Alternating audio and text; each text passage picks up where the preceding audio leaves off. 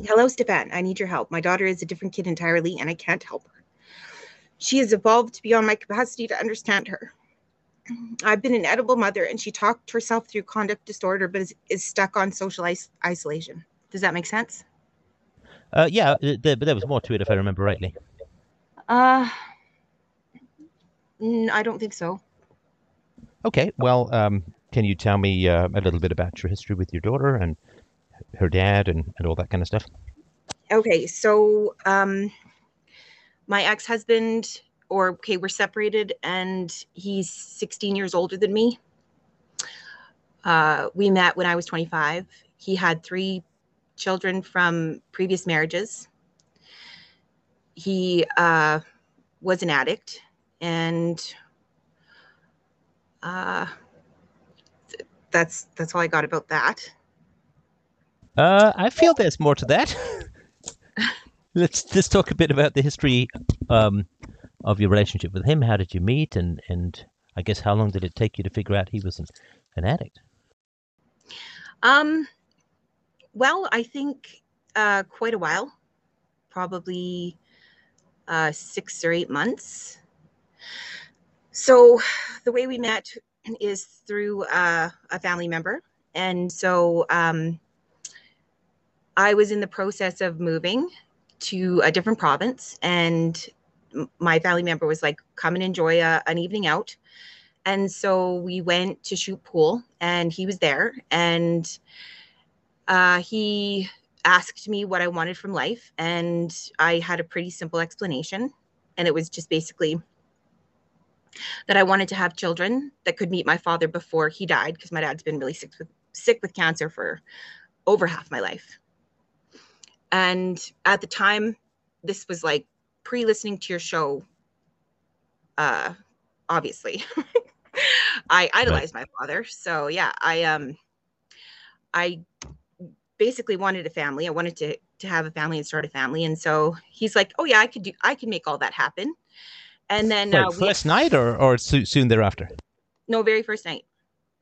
So Uh, first night, he's figuring out. So he's asking you what you want out of life, so that he can figure out what to offer you to get control over you, right? You sort of, I guess, you get that by now, right? I get that. And I knew you would. So, yeah, definitely. So, we ended up drinking, and then there was a conversation about not driving. And so, I ended up leaving my car at the bar, and we headed back to his place. And the family members and I and everybody went to his house. And I spent the evening um, on his couch, and woke up the next day. We had a cup of coffee, and I met his son, who he was raising. He was 3 at the time, and uh, I had previously been in the midst of moving provinces, but that sort of ended up delayed, and we ended up, you know, uh, spending time. Well, what I guess had happened was that I had to work the following day, and he said, "Don't worry about getting in your car. I'll drive you." So then he picked me up, and then this went on for a few days. The entire time I was on his couch, and I was sort of. But just why weren't you at home? I mean, you had a home, right? I did. I wasn't at home because um, Man of your dreams, right? no, No. because uh, it was a better alternative to home. Like my father married a woman who did not like his children, especially. I mean, and I might just be biased, but I think really, really didn't like me, especially because I looked like my mother. And um, I had been in a previous relationship from the age of 15 with another addict who, in fact, actually ended up killing himself with his addiction. And And what was so, he addicted to? heroin. Okay. So, after our relationship dissolved, I was staying at my parents'. I went to college, and that's basically why I was there. But I worked full time. And how? Sorry, how old were you at this point? Well, at the time I met my ex husband, I was 24. Okay. So, in any case, I was stopping in at my parents basically in order to make the school thing work. Right. Is that making sense? Yep. Okay. So, and my stepmother did everything she could possibly do to make it difficult. And my dad was, you know, in the midst of his own depression and so on and so forth and whatever. So yeah, my intention was to move to and pursue You my keep education. the place names out of it, but anyway, go Oh, ahead. sorry. Oh, shoot. Thank you for reminding me. Okay, so the story goes basically that when I was 15, I was pushed out of the house into an abusive relationship with a heroin addict. I ended up traveling across to another province and growing as a substance that was contraband to pay off a debt that had been acquired from my family. And lots of bad stuff, obviously, like certainly, you know, not a very healthier, relaxing environment. In any case, we ended up separating. I moved back to my parents' house, went to school, met my ex-husband. We were together. Like I said, I probably spent 6 months at his house on his couch. But in the process of that time, I ended up meeting my stepson, who was 3 at the time. And he was, I guess, desperately in need of parenting of some sort. And I was desperately in need of a purpose. And so this is the son of the drug addict. Yeah. Okay, got it. So I ended up attaching myself to him. And as a consequence, ended up sleeping with his father. And then we pursued a relationship. I bought a house shortly after we were together. I started a business and we conceived a child. So the child we conceived caught meningitis at birth. And they said they couldn't tell me if she would be deaf, blind, or have learning disabilities. And she ended up in ICU for 10 days. Do you know how did the meningitis come about? It's just, I mean, it can be just bad luck. Was that what happened? Yeah, that's what they told me.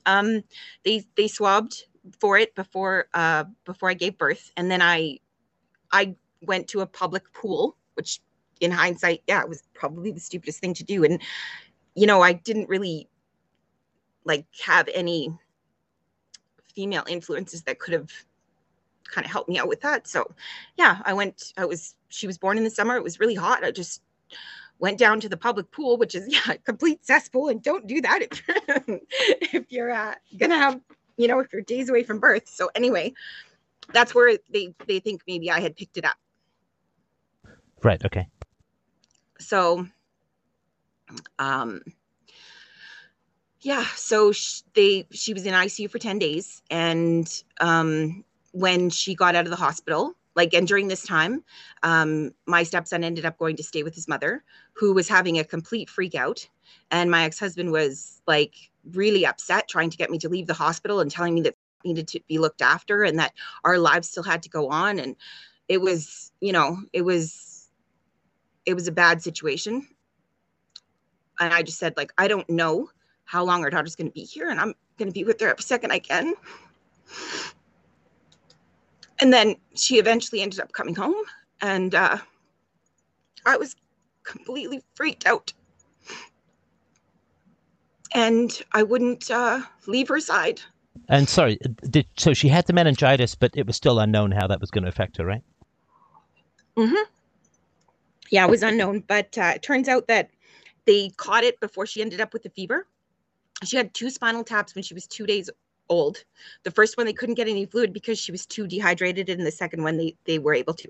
So what happened was I gave birth to her, and they said that she was in distress, so that they had to induce labor, which they did, and she was born. And they said, oh, she's beautiful. They had the pediatrician look her over and said she could be a Gerber baby. She was 8 pounds, almost 9 pounds.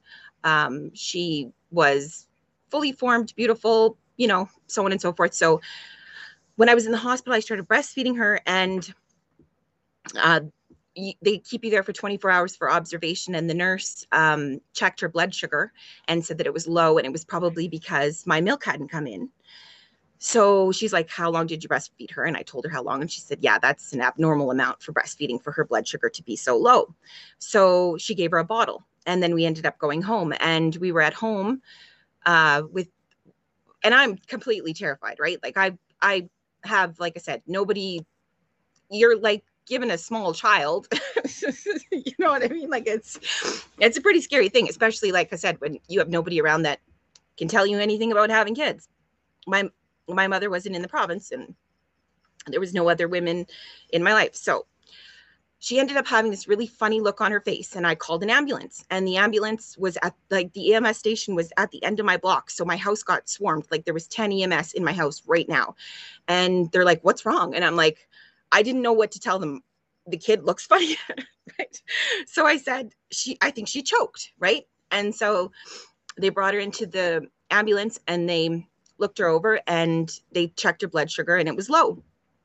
So they said, that's very abnormal, and we'll take her into the hospital. So they loaded us up, and we headed in there. And when we got there, there happened to be a doctor that was from Sick Kids in Toronto that was visiting some patients. And she looked at my daughter and said, they gave her glucose in the van. And so her blood sugar should be around this point, and it's really low. And so just transporting her from your house to the hospital, so we're going to take her down to ICU. And that's what they did. And then she got hooked up to all these monitors, and her heart rate was constantly dropping. And they were trying to basically find out what was wrong with her for several days. And at 2 days old, one of the things they did was give her a spinal tap. But because her blood sugar was low, because she was fighting an infection. It wasn't because I wasn't breastfeeding her. It wasn't because she wasn't getting fluid. It was because she had an infection. So, So in any case, after about 10 days, so they gave her the 2 spinal taps because the first one didn't work. And then they said they were just going to put her on a broad spectrum antibiotic. And that's what they did. And because these subtleties were caught in advance of her developing a fever, they believe that, this is why she didn't end up sustaining any damage from the meningitis. Are you still following me? Hello? Can you hear me? Oh, I can, yeah. Yeah, sorry about that. My cord must have gotten loose. Yeah, I'm following. So go ahead. Okay, so I closed my business basically, and I stayed at home with my daughter. And I was, I was smothering her, and I was, basically, like, she was just it. Like, her and my son, there was nothing else that really concerned me for quite a while. But going forward, I was actually really consumed with this idea that, she could potentially die all the time. So I was checking on her, and I was panicking at every cold and flu, like not to a normal degree, like to an excessive degree. Like it was, I couldn't calm down. And then when she was 2 years old, she went to my stepmother's, and she very, very rarely had babysitters, but everybody was basically pressuring me, saying, you need some mommy time. And so I asked my dad if he would watch my daughter, and I brought her over there. And I was obsessed with making sure that she wasn't exposed to toxins. And at that time, there was the whole thing from China where all the doll houses had lead paint in them and whatever. So she was, Oh, yeah. yeah. So she was using like wood toys, and I was homemaking Play-Doh, and, and anyway, I made her this Play-Doh, and I brought it to my stepmother's house with her, and she let me eat it, and she thought it was funny. So Ivana got the rotavirus, which is an intestinal virus. And at this time, there was no vaccinations for it. And 1 in 10 children die. We're talking way worse than COVID. Like, this is bad, bad, bad. This intestinal virus, basically, like, your stool turns to water, and you lose so much fluid that, they Like that, dehydration doom, right? yeah, exactly. So I ended up going to the hospital, and there was a doctor there who kind of flagged me for being a nutcase. He'd actually already called social services on me because when my daughter came home after having meningitis, I brought her back to the hospital, and he said this woman's crazy. So they called child family services, and this woman came into this room and she had this conversation with me, and she's like, okay, what's going on? And I'm like, well, my daughter had meningitis and blah blah blah blah, and I don't, they didn't really even explain to me what was going on or what was wrong, and I'm like the type of person that really needs to know that. So I'm thinking, how am I going to prevent there from being a problem in the future when I don't really understand? Like, it was almost a full year before I understood that she had meningitis. So I'm telling the doctor there's something wrong with my daughter, and he's telling me your daughter's perfectly fine. He calls social services. The lady comes down there and she's like, what's going on? And I said, like, I'm freaking out. And she said, you know, almost all new moms bring their baby into emerge once. And those are moms whose daughters don't have meningitis or whose children don't have meningitis. So she's like, as far as I can tell, you're perfectly normal. Go home, take your daughter, leave. So when I brought her back in for the rotavirus, that same doctor was there. And he said to the nurse that, you know, the mood changed, right? Obviously, with the nurse who was helping me previously. She was kind of siding with the doctor that, yeah, like, I'm constantly overreacting. And what are those women who always think their kids are sick? I don't remember Oh, what. I mean, yeah, the Munchausen by proxy is where they actually make their kids sick, but it's like a hypochondriac thing, or but it's in the third person. Yeah, I think that I may have developed into something very similar. So in any case, we're in the room and Anna's laying down. Her dad walks in. She jumps up. She's playing. The doctor's like, there's nothing wrong with this kid. And the woman says to me, you know, you're supposed to be hydrating your child if they're sick. And I say to her, I've been trying. I breastfeed her whenever she wants to. I've been giving her Pedialyte popsicles, you know, like whatever she wants to drink. I've been, you know, and so anyway, she said, okay, just keep doing that. And then Ivana let go some gas. And so the nurse, I went to change her diaper, and the nurse smelt it, and she said, can I see inside your daughter's diaper? And I said, yeah, sure. And when we opened it, it was bright yellow. It was a bright yellow fluid. And she's like, don't go anywhere, don't leave. And she went and got the doctor. The doctor came back, and next thing you know, we're getting transferred to a unit where like an isolation unit where everybody's wearing gowns and gear. And within like 5 hours of taking her to the hospital, she laid on a hospital bed for 2 days. And we're talking about a super active 2-year-old. She didn't even open her eyes. So they hooked her up to an IV, and they basically said, sit here in this room and wait. She'll either wake up or she'll die. And did they? I mean, obviously they said what the issue was. Um, I I think so. I don't know. I don't even know if they could talk to me because I was probably too hysterical. But yeah, eventually I did find out that yes, it was the rotavirus. And And this came from the woman feeding your child or letting your child suckle on this Chinese toy. oh yeah, no, the homemade Play-Doh. Yeah, she let her eat the homemade Play-Doh. Sorry, That, yeah. you know, yeah, yeah. So, but yeah, she totally would have given her a Chinese toy. Believe me, this woman is that, definitely. So in any case, now that is 2 years old. She's almost died twice. I'm in a super abusive relationship that I can't And leave sorry, because, what was well, I mean, obviously there's the chaos of the drug addict as a whole, but right. what was abusive about it outside of that? Well, he would throw screaming and yelling tantrums, like to the point where people were calling the police, and not once, but we're talking like several times a week at the end of our marriage. In the beginning, when, you know, when he still didn't have, I guess, when I was still surrounded by people who were supporting me, he wasn't as blatant about it, right? So, but the more I became isolated, the the temper tantrums, you know, increased. So, yeah, and uh, I guess as far as abuse in the relationship goes, that was just it. I mean, uh, But sorry, but let's go back a little further because I mean that's obviously the effect of whatever happened in your childhood. So, I mean, you say you worshipped your dad, but maybe that's been revised a little bit. But What happened in your childhood that put you on this trajectory, do you think? Well, uh, I think that for the only thing I could do basically is just explain my childhood. So I was born, obviously. um, my parents divorced when I was 2. Our house burnt down shortly before. Wait. But sorry, what was your parents' relationship like, and why did they divorce?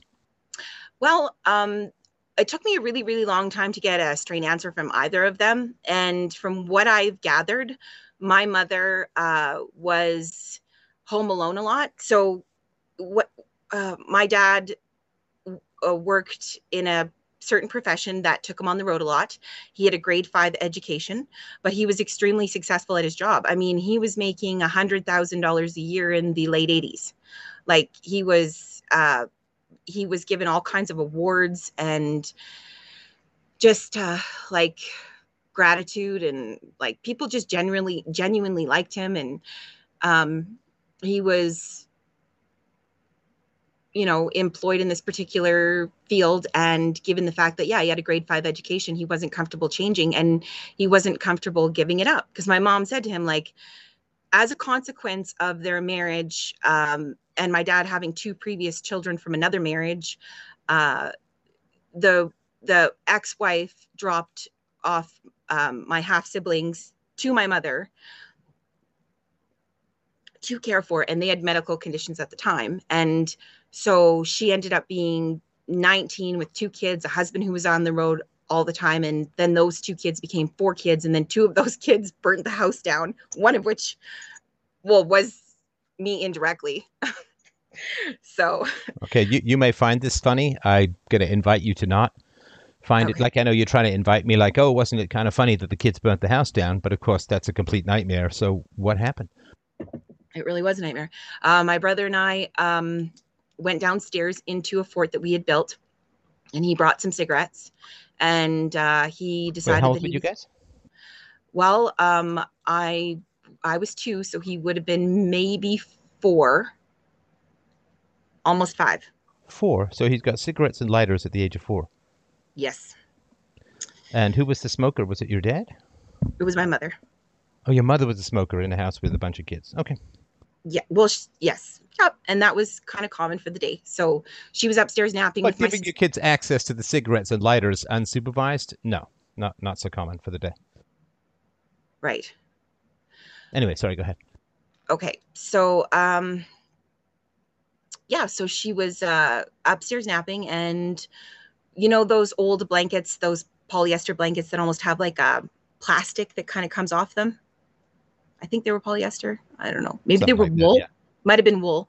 So he ended up putting out the cigarette when he was coughing and lit uh, the entire fort on fire in minutes. Like it just went like might as well have been Yeah, not a gasoline. lot of flame proofing when we were kids, yeah. Right. So he ended up grabbing me and pulling me up the stairs. And when we got up to the top of the stairs, he woke up my mother. And by this point, the fire, I don't know, actually, because obviously I'm 2, but I do know that the only exit was a balcony. And I know that my mom grabbed all 4 children and got us out that way. So it was wintertime. There was snow. All the other exits were not an option. So yeah, she And no somehow cell phone, so it's kind of hard to get the fire department from that vantage point. right. So yeah, so somehow she managed to get 4 children off of a second-story balcony, and everybody lived. We went to the neighbors. My mom phoned my dad. He drove back from where he was working, and he at this point, my dad walked in and she's screaming and crying and she's got saliva flying from her face. And my dad just laughed and said, "Lady, it's only stuff. Everybody's alive. We can replace it. Everything is going to be fine." And that's not the way my mom saw it. I mean, the 2 children from the previous marriage were more than my mom could handle. And so What were their being, medical issues? well, their medical issues were due to, I'm not 100% certain. I know that they were, um, Yeah, I'm not 100% certain. But I know that, yeah, they were there because social services was intervening. So I don't know Oh, so exactly. But your dad's first wife was not taking care of the kids. mm-hmm, that's right. So they had obviously any sort of behavioral issues you're going to have if you're in that situation. And they were just too much for my mom. She couldn't handle it. And the thing about my mom is that, I'm sorry, how old were these kids when your mom took them over? well, the oldest would have been 7, and Okay, the, got it. or maybe 6, 7, something like that. So, and my mom herself has an ACE score of 10, or at 10 at least, right? Like she grew up Wow. in one of these provinces in this country. Both of her childhood homes were condemned and torn down. Her early family life is just absolutely atrocious, like really bad. Like she was raised with my grandmother, her husband, a couple of her boyfriends, and she was the only white child in a family full of Aboriginals. All of her brothers and sisters of 9 children are all Aboriginal. Her mom's Aboriginal. Her dad is basically just this white guy that she's still looking for now in her 60s, and she just doesn't understand why she doesn't have a dad. No, I'm not laughing. I'm just I'm not laughing. It's not funny. It's actually, anyway. So um she ended up being raised by a pedophile who is the only reason that she ever got dressed or was fed or sent to school, because if he didn't show any interest in her, nobody really would have ever cared. She said she got on her bike one time when she was 7 years old and meant to go around the block and got lost, and it took her all day until the evening to come home, and nobody even noticed she had left. And was the pedophile, was he Aboriginal? I don't know. Yes, he was I because mean, as you know, it's tragically, horrifyingly common in that community. yeah, he was, because he's actually her sister's father. So yeah, her mother had mental illness, obviously, and she had diabetes and epilepsy, and she ended up she would run through the streets naked, and she would have seizures, and she was yeah, not really good, right? So um fast forward to my mom moving provinces, trying to start a new life. She had a child previously, and then that child ended up going up for adoption. And that story is Okay, really but bad. what the hell happened with your dad that he's moving in these kinds of circles and having families and making babies with this kind of situation? Well, not much better. Like my dad's family are, well, it's very, very strange, because there's only so much I know about my dad's childhood, but from what I gathered, um my great grandfather was an engineer on the New York City Railway, and my dad's wife grew up, my dad's mother grew up 2 blocks away from his my grandmother's family lived 2 blocks from my grandfather's family. My grandfather's family were apparently, they immigrated, and they were originally well-to-do in the European country that they came from. And so that was my grandfather's parents, right? So my grandfather grew up in New York, married my grandmother, and then his parents decided that they were going to retire to Canada and buy a cabin in Niagara. And so they ended up doing that, and my grandfather followed and brought my grandmother, obviously. And so she had children from a previous marriage, and the last 2 kids of their whole family, I think they're 7, are Canadian, and that one of them is my dad. And so my grandfather apparently was, I would guess, something akin to a psychopath. He was extremely violent, extremely abusive. My dad, when he was younger, would sleep with the dogs. And his mother died of cancer when he was fairly young. His stepfather told him when he was, you know, a young teenager, that he married my grandmother and not him, and gave him $10 and dropped him off at Niagara Falls. So my dad ended up living in a At brothel. what age? Well, there's some discrepancy. Like if you ask my aunt, she said that my dad was 15, and if you ask my dad, he was 11. And So yeah, so I mean, his primary parent didn't really fight much for him, right? his primary parent was dying. My grandmother, Right. yeah, and his father was, yeah. I mean, he was. I don't really know, but I do know that I've kind of spoken to my uncles and to my aunts, and lots of beatings, lots of physical torture. I'm sure there was sexual abuse, although it's not something my father would ever talk about. And I know that he despised it and hated it beyond measure. Like anybody that, you know, had an inclination that way was in my dad's crosshairs. You know what I mean? Like um he did not go for that kind of stuff. You know what I mean? Well, except he married a woman who was a victim of that. So it's still in his orbit as far as that goes, right? She comes with a whole family that enabled and uh, enacted this abuse upon your mother, right? That's right. That's right. Yeah. So um yeah, exactly. In any case, my parents divorced because, yeah, my dad refuses to quit his job and my mom can't handle 4 children on her own. So she leaves and we end up getting left with a bunch of babysitters because my dad has to work. So um there, I don't remember exactly, but I know that it was pretty bad. I remember hiding certain places, and I remember being exposed to a bunch of people that were totally not in the right minds. My mom eventually came back 5 or 6 months later after she'd gotten a house and a place for us to live, and came to collect us. And when she got there, there was 2 lesbian babysitters having sex on the couch while we were watching TV. Oh God. Yeah, so she was obviously upset about that, but and we ended up going to live with her. And then she remarried my brother's father, and he was a very horribly controlling person.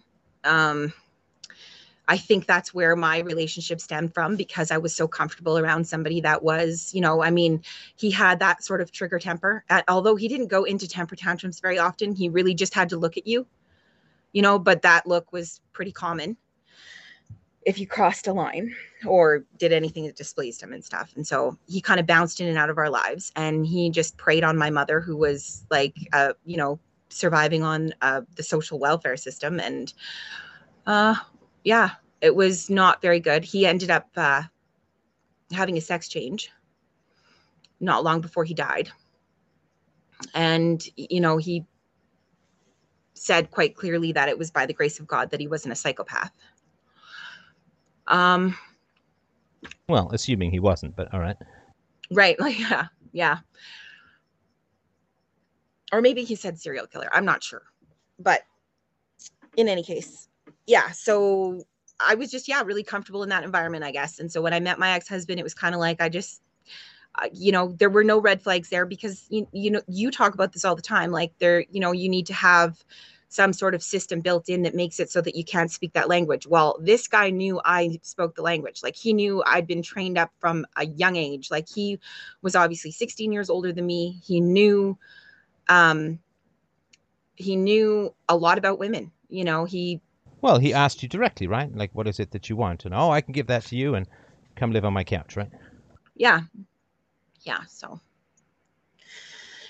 So we end. Where would you like to go from here?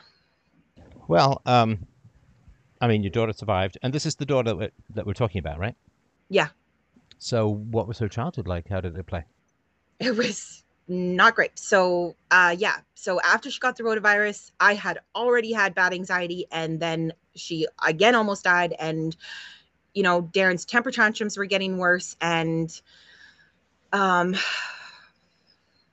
so what ended up happening was I became completely obsessed that she was ill. I was bringing her to doctors constantly. I was waking her up in the middle of the night just to make sure she was still breathing.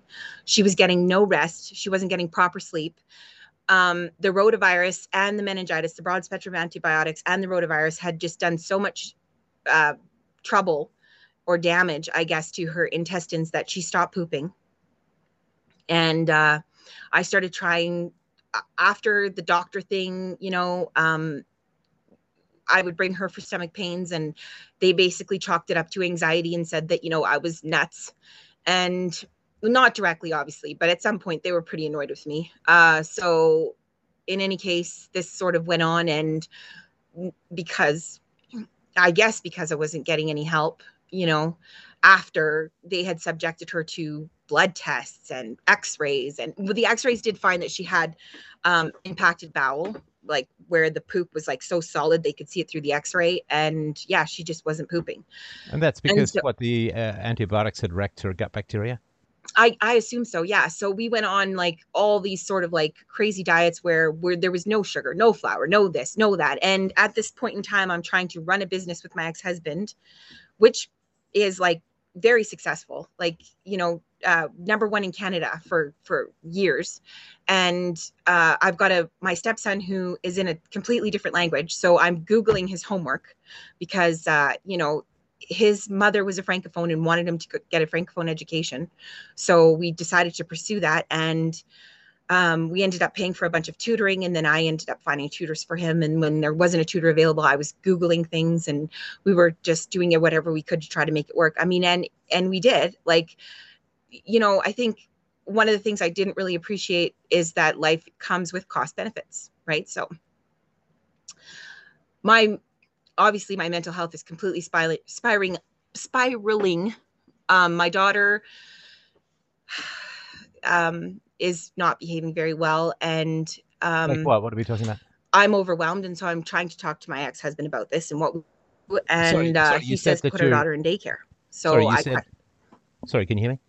we'll trying to run the company, cook the meals, work on the special diet, deal with my anxiety and mental health, raise two kids. Then he went and got two dogs. Wait, sorry, And can you hear me? Oh. yeah, I can hear you. Oh, you can. Okay, sorry. I was just asking what's you said your daughter's behavior was not great. What was going on? Well, she started like throwing things all over her room, like ruining her room, dumping At everything what out. age? She would have been 3. Was Yeah, she in a fair bit of pain from the impacted bowels and so on? I think she was. Yep, I think she was. And yep, I think it was definitely bugging her. No, it definitely was. Can you imagine? Like not being able to poop? Oh, and yeah, so we did all kinds of every sort of diet you could think of. And then I ended up getting a hold of a holistic practitioner. And then we were everything we could try to get to do. She was taking enzymes and probiotics and all this stuff. And, you know, and, uh, and my anxiety was getting worse and worse and worse. And she just went through a lot. She went through a lot, and on top of the fact that she can't sleep because her mother won't stop bugging her. She can't take a poop because her bowels are impacted. She can't get any rest. She can't relax because her parents are screaming at each other. Like, I'm telling you, this kid had it really hard. Right. And And I'm sorry, did she have half sisters and brothers? Did I? I'm sorry if I missed that. yeah, she did. She had 3. Right. Okay. She Oh, had, from your husband's first marriage, right? well, no, he'd been married 3 times before me. 3 times. And you Yes. knew that before you got married? Yeah. But he always made the story sound like he was some kind of hero. I honestly thought that he was just some dad with a kid. Like, he was raising his son. And that was like, for me, I thought, geez, this is a super great guy. Like, my dad, um, obviously couldn't be in my life very much. So, Sorry, what do you mean he couldn't be in your life? well, we lived in different provinces because my stepfather ended up breaking the law. And so we moved provinces so he didn't go to jail. And I ended up spending, 6 years in a completely different province from my father. But he did fly me to where he was. I did spend summers with him. He did on occasion send me gifts at Christmas. And he wouldn't call me though, because I just cried. Right. Okay. So you had to flee the province. Yeah. Wow. And who was it who broke the law? Step. Yeah. Sorry, who was it? I'm not sure. And this who your husband? No, my stepfather, when I was young. I see. I see. Okay. Okay. All right. So what I was trying to relate this to was the fact that I see my ex-husband parenting his child.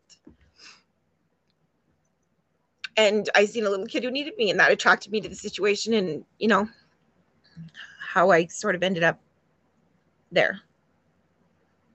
Okay, got it. Okay, so let's move on with your daughter's childhood.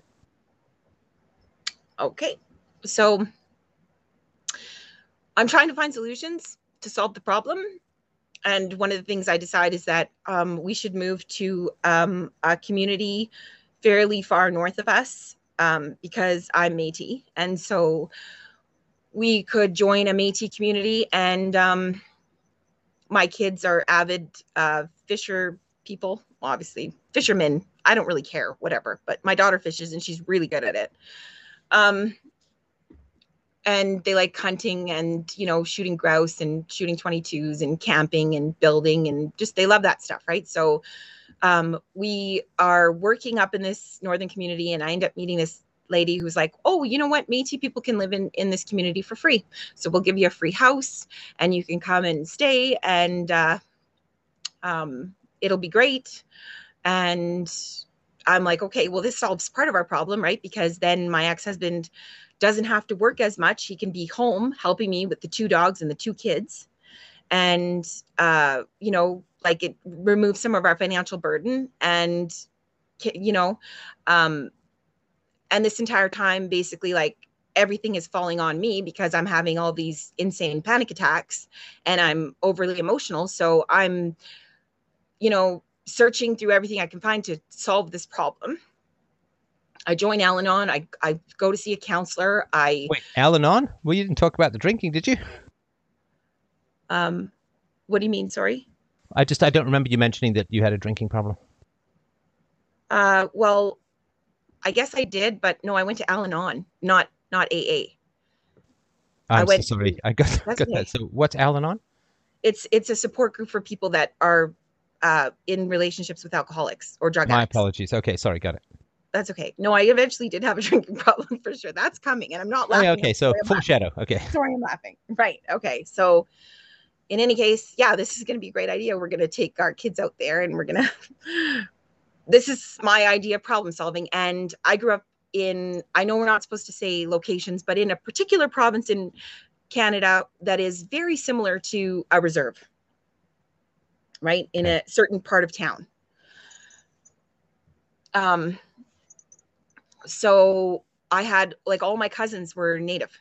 All my mom's sisters and brothers were Native, and some of them I really liked, and I wasn't prejudiced. I wasn't, I didn't have sort of this idea that they were really any different than we were. And I still don't think they're different. I just think that they're okay. I don't know exactly where I'm going with that, but this is what I will tell you. Yeah, let's stay on the family stuff rather than the sort of more philosophical tribal stuff. I think that's where your major issue is. Yeah. So we end up moving out there, and it goes really bad. So we get inundated with head lice. There's a lot of scabies going around the community. There's a lot of child abuse, sexual abuse. Children are sexually abusing other children. Parents are blah, blah, blah, blah, blah. Like, it was bad. It was really bad. And like, if I had panic attacks before, they were just like, yeah. You've like never paid more for something that's free in your life, right? Right. Exactly. That's an understatement for sure. And so we're kind of living in this community, and my ex-husband and I are fighting over money. The point of us moving out there was to sort of, but he was off spending money, bought himself a new truck, and, spend. So all we've done was we just, Oh, so you get the free house, and he's like, woohoo, free stuff, right? exactly. Are you there? Yes. Okay. So anyway, I say, okay, well, how are we going to solve this problem? Why don't you pay me a salary? Because I'm doing your bookkeeping and, answering your calls and creating your accounts and doing all this stuff, right? So I'm your administrator. So pay me $2,000 a month. And he says to me, because he wants to take on this new business partner, and this new business partner and him are going to split the money. So I'm like, oh, okay. So here I'm thinking the whole time I'm your business partner, but apparently the business is yours and you're just going to take on another partner, and we're already financially drowning in debt. I've done everything I can possibly think of. Like, I'm not buying myself clothes. I'm not, You're living with scabies. well, I know. Yeah, no, we didn't get scabies.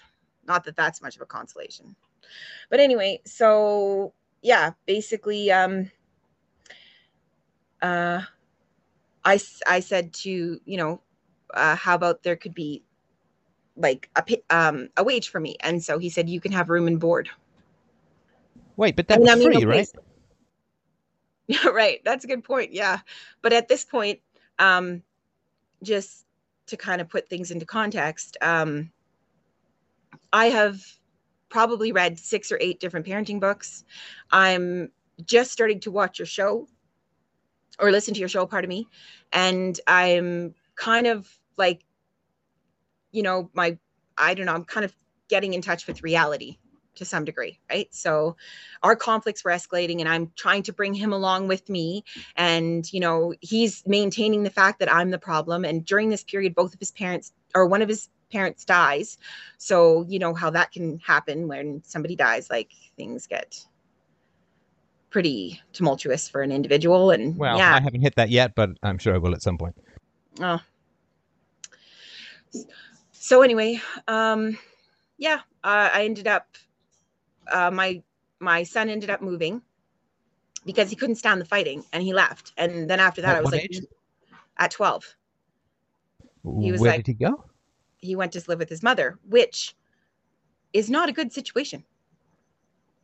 Like, if that situation looks better than the one that I'm providing, that was like a real eye opener for me as to how bad things actually were.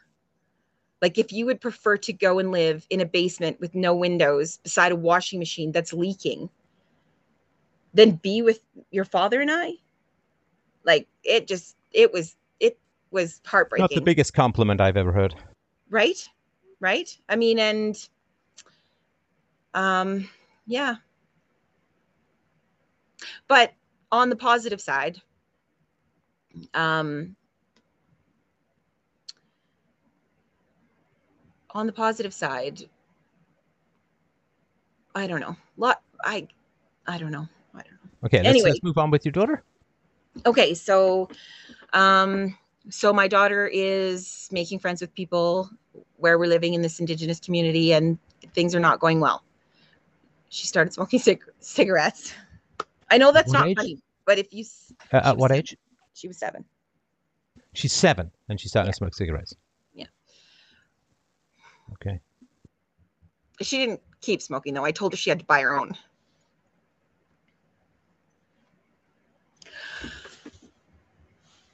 And yeah, I'm less and less able to control the environment. And really, like, I'm checking on her every 15 minutes. She's barely out of my sight. I'm almost in the room with her all the time. And, just previous to this whole thing where my ex-husband and I separate, my son leaves, and so on and so forth, we ended up homeschooling, which is, which was not ideal. But what happened was my son was, put in a precarious position in school. And this kid who normally woke up every morning and packed our stuff and was harassing me to get out of the door decided he didn't want to go to school anymore. Sorry, So I'm he was like, being bullied? What do you mean, put in a yeah, he was precarious being position? bullied. Okay. Yeah, he was being bullied. And in hindsight now, it's because we moved to an Indigenous community. And because, I mean, we were like, he didn't ever end up getting any head lice, but his sister went to the school and she had it, and she was giving it to the kids in the other class, and they were not happy about it. The other parents were saying, stay away from this kid, stay away from this kid. And then it ended up, going through the whole school, and then he ended up getting bullied. But I didn't really notice it with my daughter because, this is grade 1. So she doesn't want to go to school. Yeah. Nobody in grade 1 wants to go to school. So anyway, I'm like, okay, well, I went and talked to the teachers. I talked to the principal. I, tried everything I could do to get to the bottom of what was going on. I said, like, can my son raise his voice in class if they start to pick on him?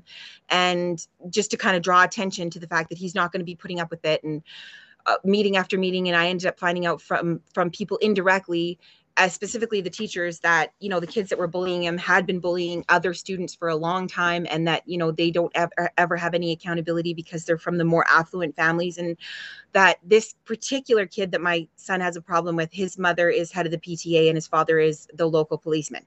So I decide, like, I'm not going to continue to send my son here, who, like I said, went to school every day. Like, fast forward, this kid graduated with an 80 with a he graduated from a francophone school with 2 English speaking parents, with 6 awards, 4 bursaries, one of which was for maintaining an above 80 average.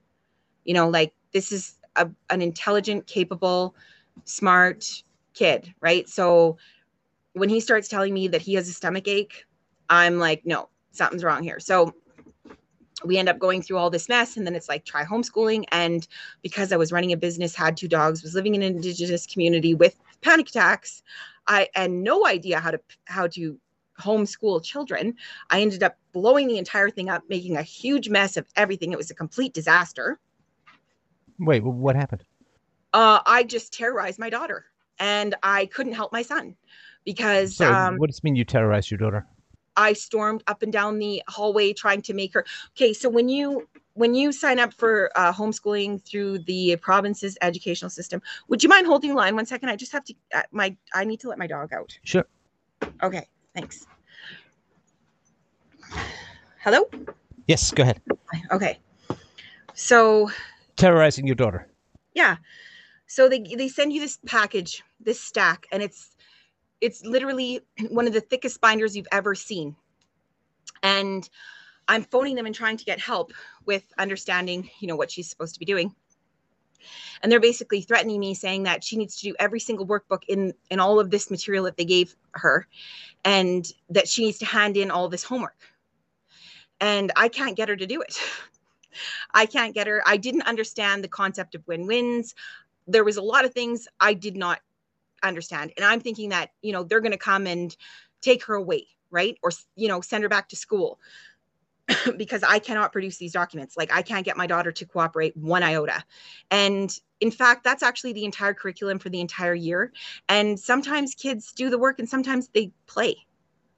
Like, they made it seem like that she had to complete every single one of these tasks. And in fact, if she was in regular school with an actual teacher, she would have been partially exposed to these concepts in a way that, would have been gradual. And yeah. So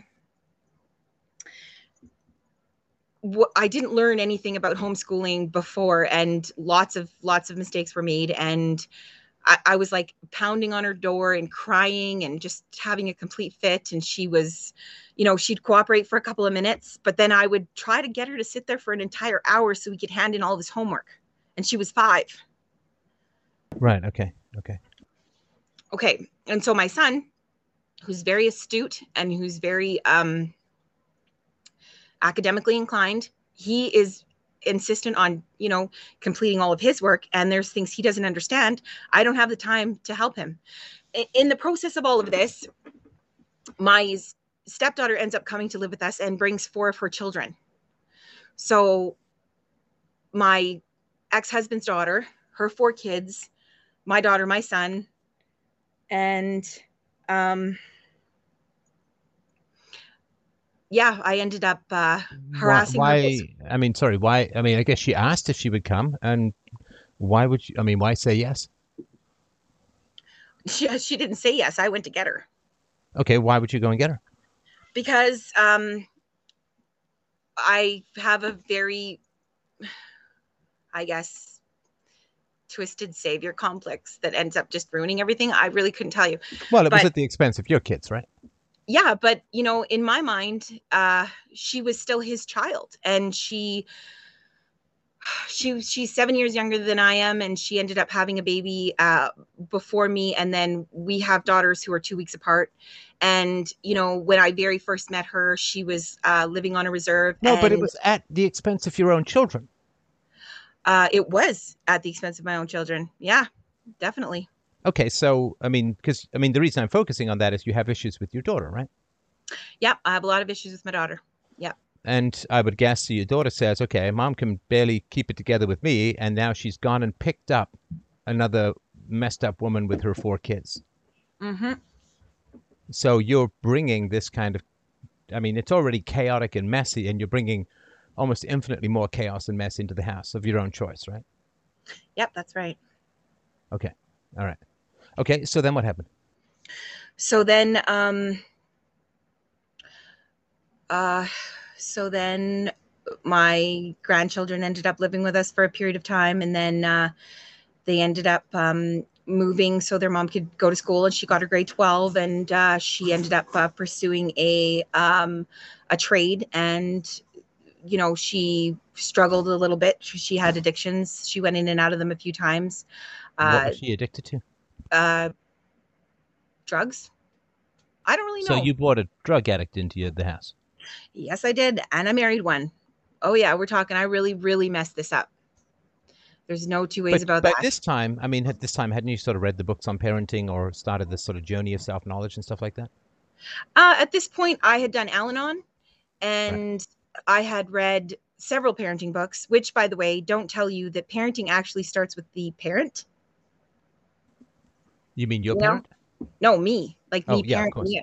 Yeah, So wait, so in Al-Anon, I assume that I don't know much about it, but I assume it's like, hi, I'm so and so, and this is my story, and this is what's going on in my life. Did you talk about bringing the drug addict and her kids into your house, and what did they say? What did the I don't know if there are counselors there or your peers or whatever, but what was the feedback you got from that?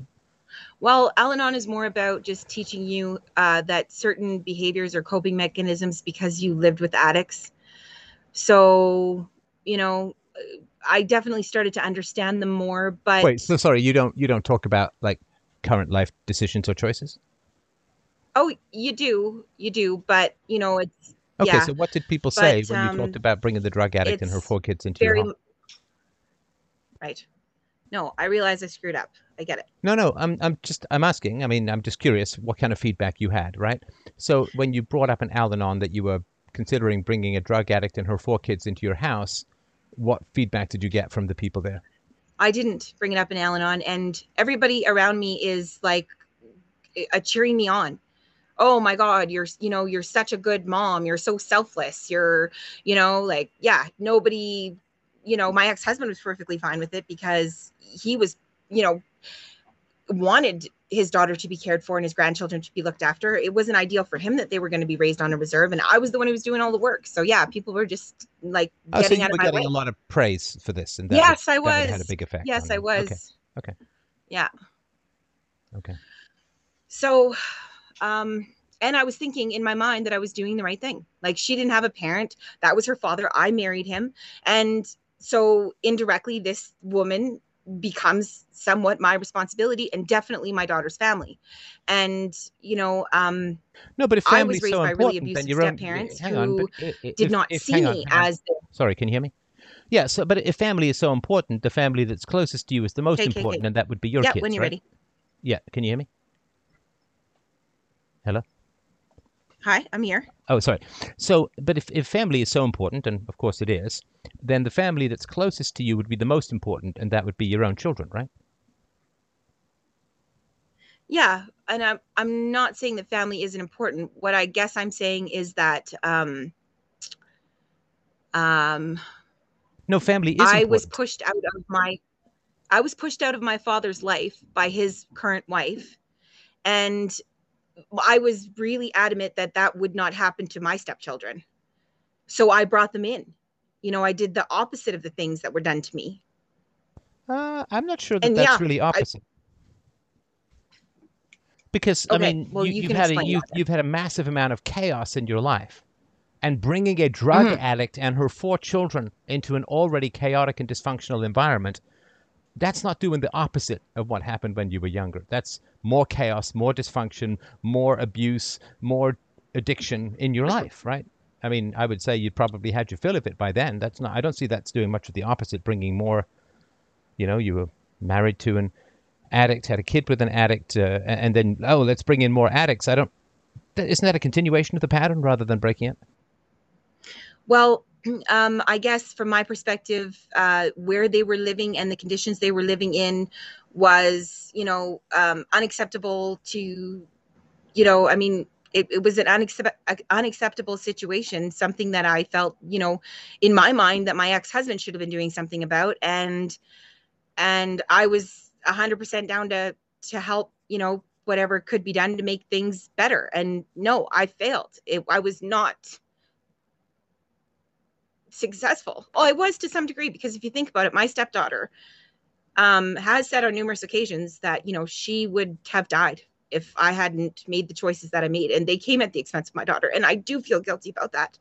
And same with my son. I mean, my stepdaughter's mother committed suicide when she was 7, and my stepson's mother is an addict and um and an exotic dancer, and wasn't fit to care for him. So, I mean, you were hoping that your sort of love and care and attention could sort of undo this damage. Is that right? Well, I was hoping that, if anything, I at least didn't do more. Right. Or at least, I guess, roof over their head kind of thing. They're not living. I'm not an expert, but I mean, there are social services and all of this, which we pay a lot of taxes for these kinds of situations, right? Yeah, but I mean, even on your show yourself, you said they don't actually do any good. I mean, financially supporting people through times of crisis is not the same as the work that the church does. I mean, like, I could have said, No. yeah, I'm sorry. absolutely. Just to be clear, I've never said they never do any good. I'm just saying that they don't take as Okay, much well, care no, as I people get who what you were know saying. would. Yeah.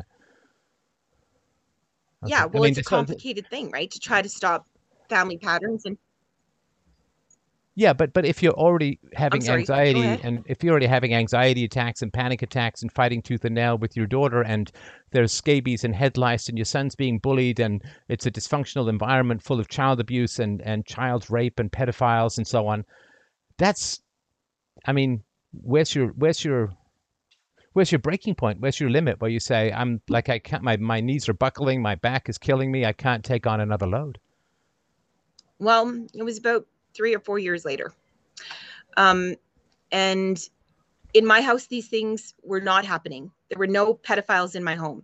There was no, No, I understand. I'm not trying to say there was, okay. but you said that it was in the community, right? Yeah, they were in the community. That's right. And so we were And so very alienated. you're worried about your kids in this environment, right? Oh yeah, they couldn't go out. They couldn't play at other people's houses.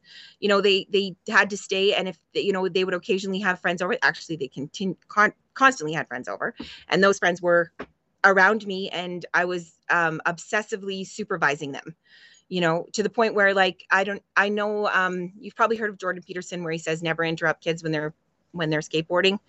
Hmm. My daughter never got that opportunity. I interrupted every single day and all the time, constantly. And we had money, we had finances, right? So we had food in our fridge, and we had games and toys to play with, and we had, Yeah, you were like, a refuge for the other kids. exactly. And for my stepdaughter. And yeah, I yeah. So anyway, so I finally looked around, mostly just coming to the realization of the situation, that getting in touch with reality led me to believe that this was not a very good environment for my daughter. Like I said, my son left. So I was like, okay, we're out of here. So I took my daughter. I ended up moving. I went to stay with some family. That didn't work out. So I ended up back with my ex-husband.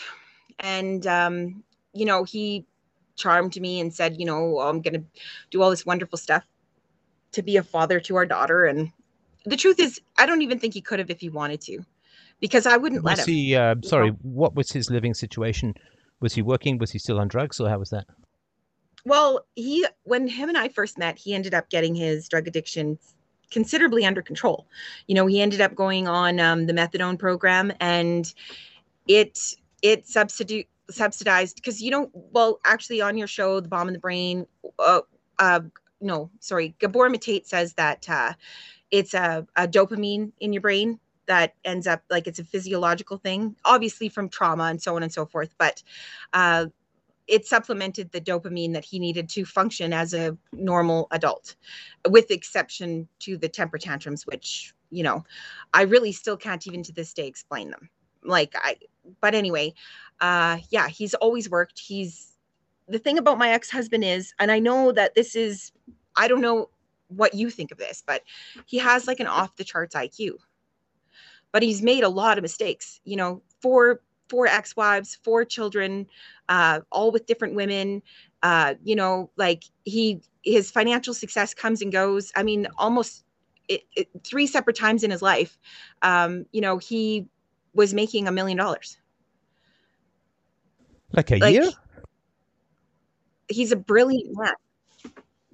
Yeah, like when what he did was, he went down to as an example, one example, he went down to the States and bought a whole bunch of satellite dishes, and then he hooked them up all over one of the northern provinces. And this was before you could get Bell. So technically it wasn't stealing the service, but he knew the guy who hacked the cards. Right. So every time the card went down, he made $50, and he could sell. Like, he's a salesman like you wouldn't believe. Obviously, he's got 4 wives. And you know what? None of us are ugly. So, like, he just, yeah, he's brilliant. It's really odd. It's the craziest thing. When we started the business that we started, we were #1 in Canada for almost 5 years. Like, right.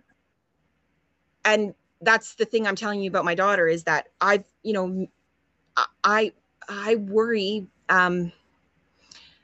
because she can talk circles around counselors. She can talk circles around therapists. I mean, she's definitely above average. And having a conversation with her is, sometimes she challenges me. And I've got 25 years on her.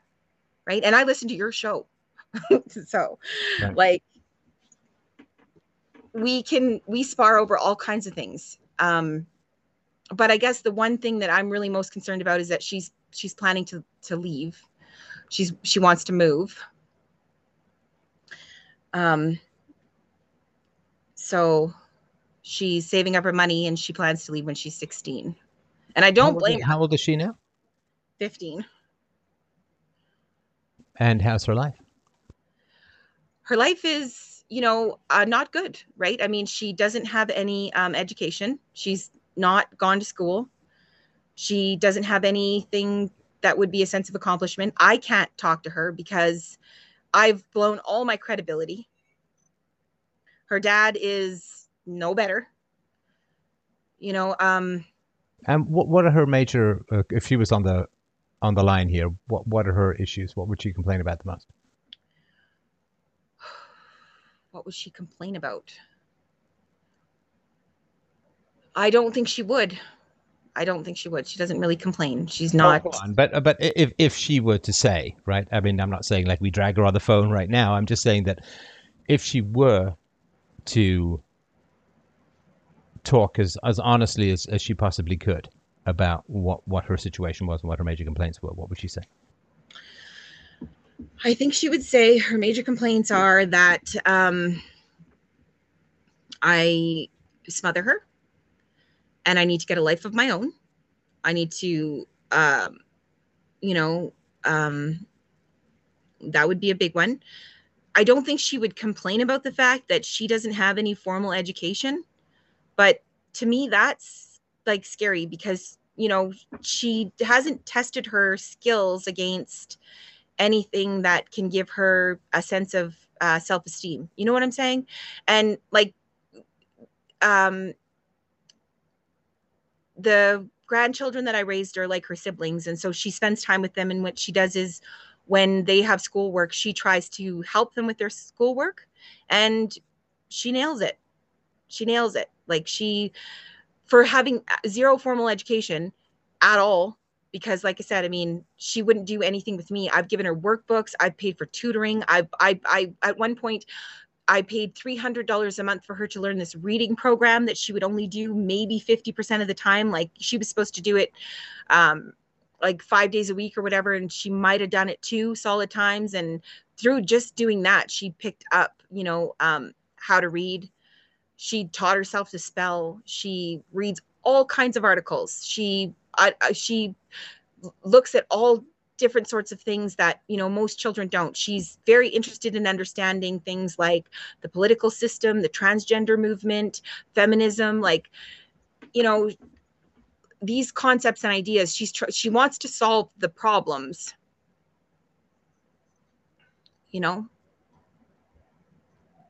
She's a brilliant kid for sure.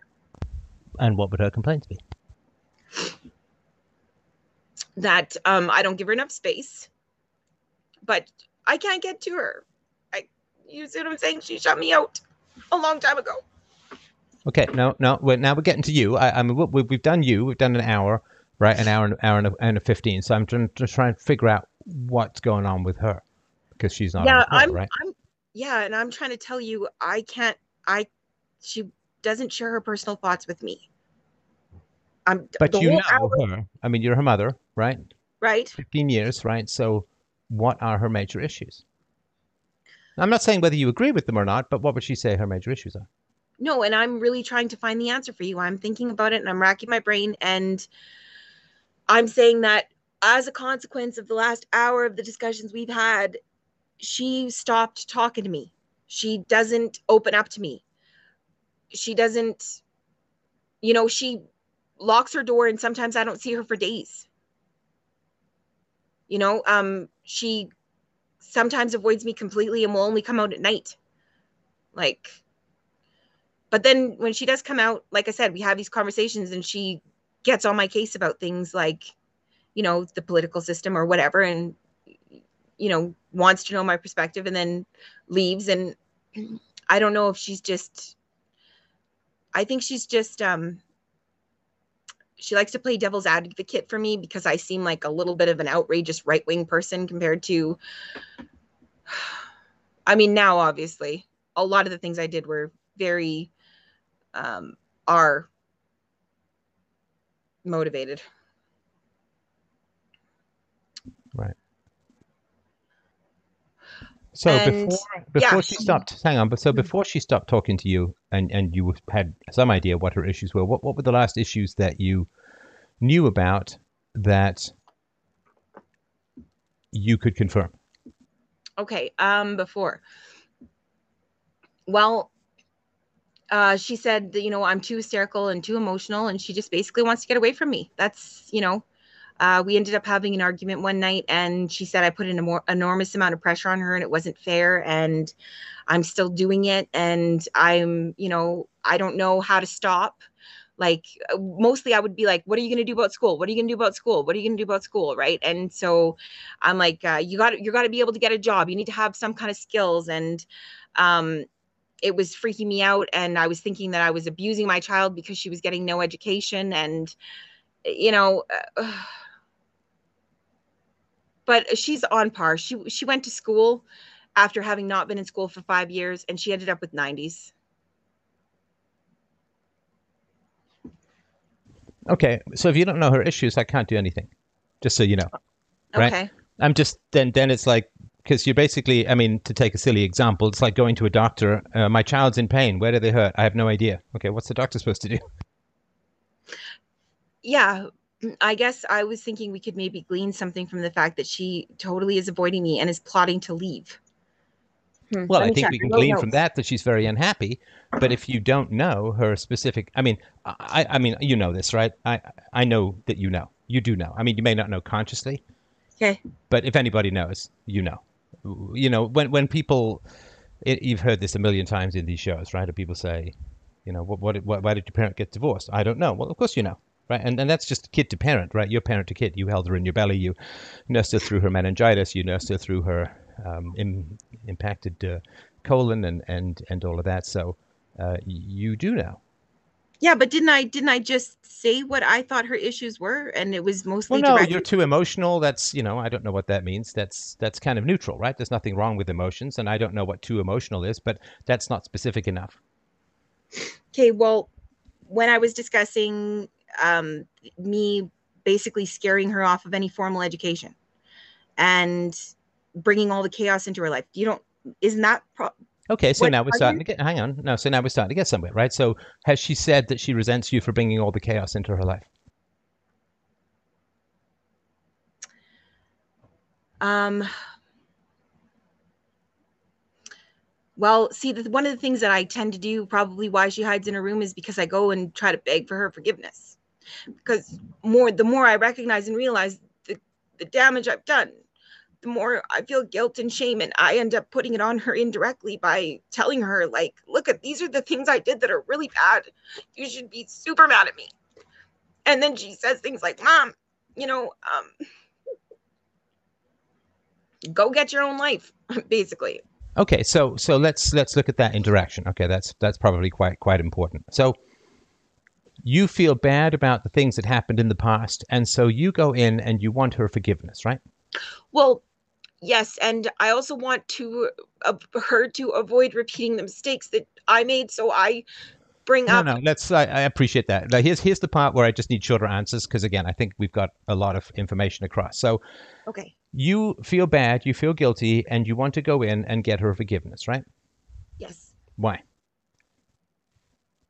How does it benefit her to forgive you? I mean, I understand how it benefits you because you feel bad, you feel guilty, and then you go in and I guess you sort of claw at your daughter saying you got to forgive me. But she gets that you want her to forgive you so that you feel better.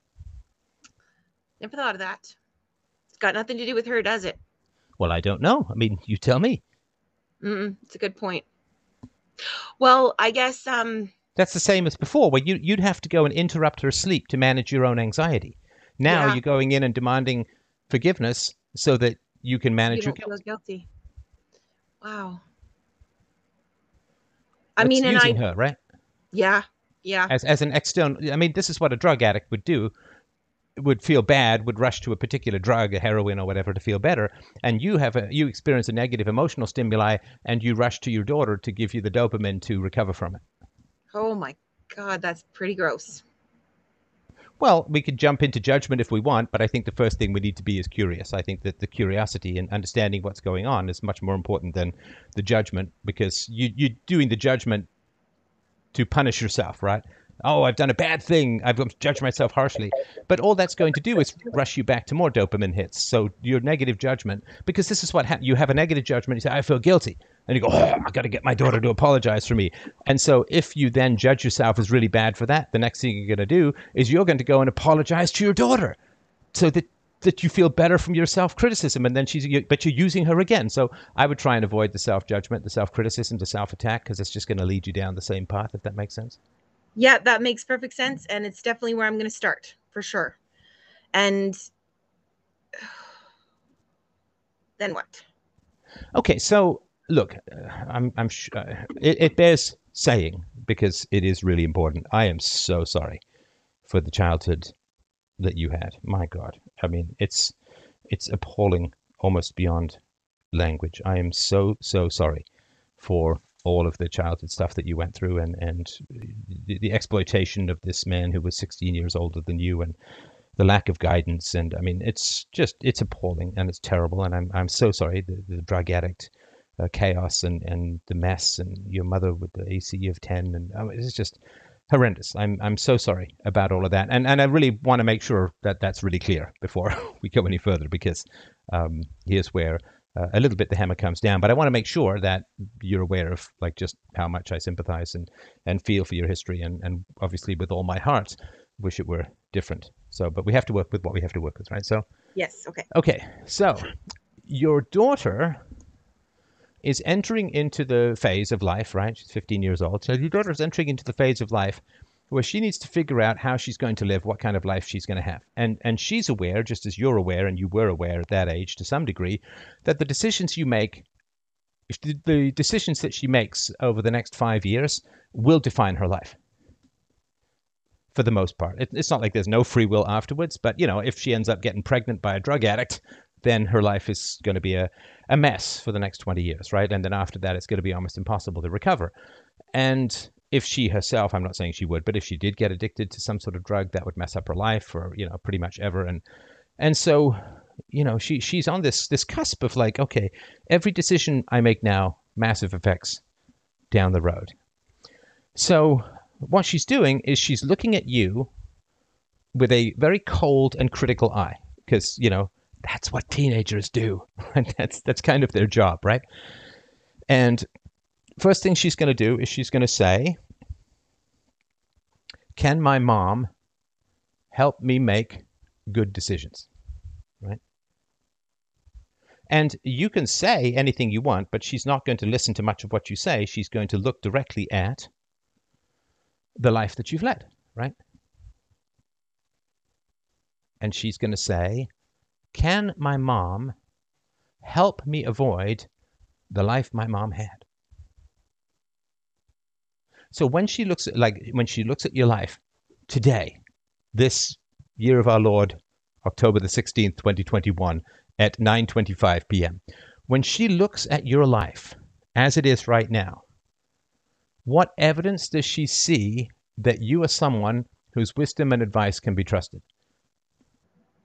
Do you want me to answer that? Yes, please. Well, and that's a real question. I don't mean to I'm not trying to say there's nothing. I'm just curious what there is. Well, I would say that, through the process of evolution, of personal evolution, listening to your show gives me some sense of credibility.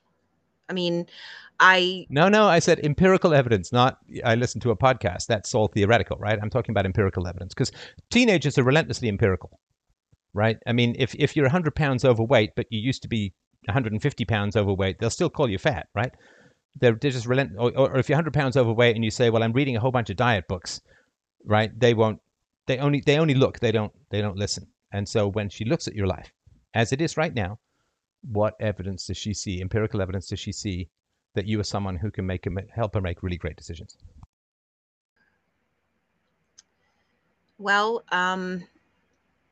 I would say that, I still have some sense of self-esteem, because regardless of my childhood, I've never engaged in, drug abuse. I guess I did drink, so that's a bit of a problem. But sorry, how long did you have a drinking problem for? Well, for like the entire time I was married. Can you give me the ages of your daughter's life from that? Well, I didn't really start drinking until she was probably about 5. And then I divorced or separated from my husband when she was 11. So okay, so she's got a cozy 6 formative years there, right? Yeah, but I was an extremely functioning alcoholic, if that helps at all.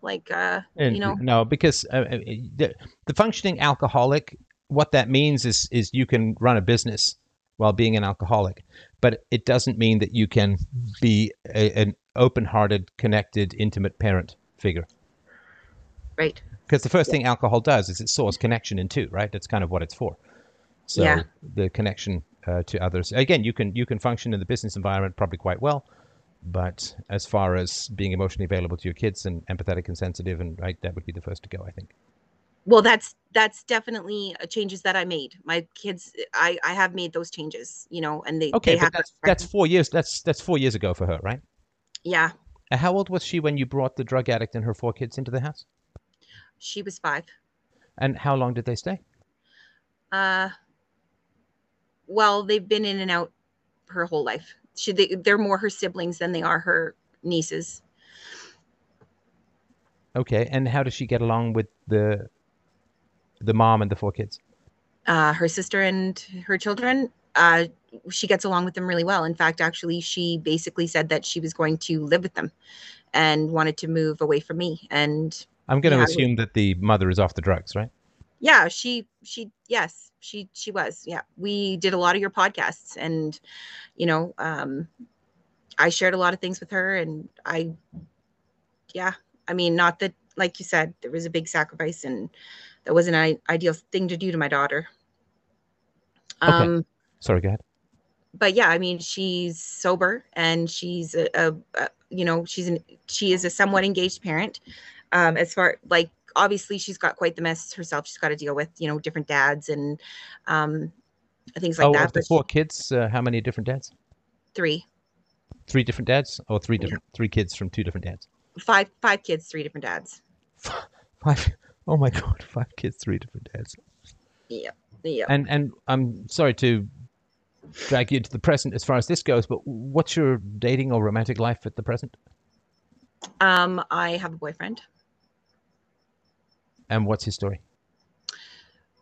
His story is him and I were friends in childhood, and we ended up connecting through social media. And my daughter had moved, and she basically told me when I left that I needed to get a relationship and stop obsessing with her and start finding some other people in my life. And yeah, so we ended up dating and living together.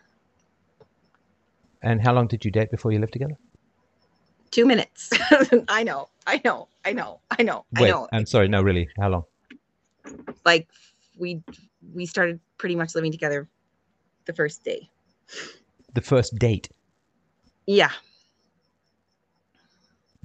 So what have you learned in your daughter's eyes? Yeah. Well, I mean, he's not nearly as dysfunctional as my previous relationships. He's How long have actually you lived together? How long have you been going out? a year and a half. Okay, so, but he's dysfunctional enough that he's going to move into a multiple stepson, stepdaughter, ex-husbands, drug addicts floating around and all of that. He's just willing to jump straight into that, right? We live with him. You and your daughter live with him. Yes, and my stepdaughter and her four have children. Wait, you're all living off this guy? No, we don't live off him. We all support ourselves, but we do share his home. He lives in a But why do you? he, I mean, I thought you were like number one successful in Canada, and like, oh yeah, no, my ex-husband was really terrible with money. So financially, we made $30,000 a month, but we kept like nothing. So yeah. how on earth do you spend $30,000 with this Brewster's Millions? How the hell do you spend that much money? Well, first of all, having 6, 7 kids is pretty expensive. I mean, they all went for tutoring and to museums and to the, you know, and for extracurriculars and to the zoo and, Well, you those know, are all choices, right?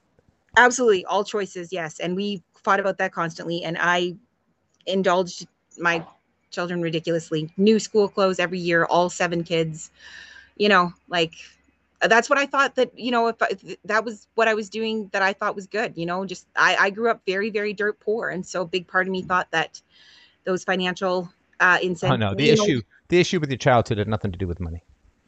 Right? okay.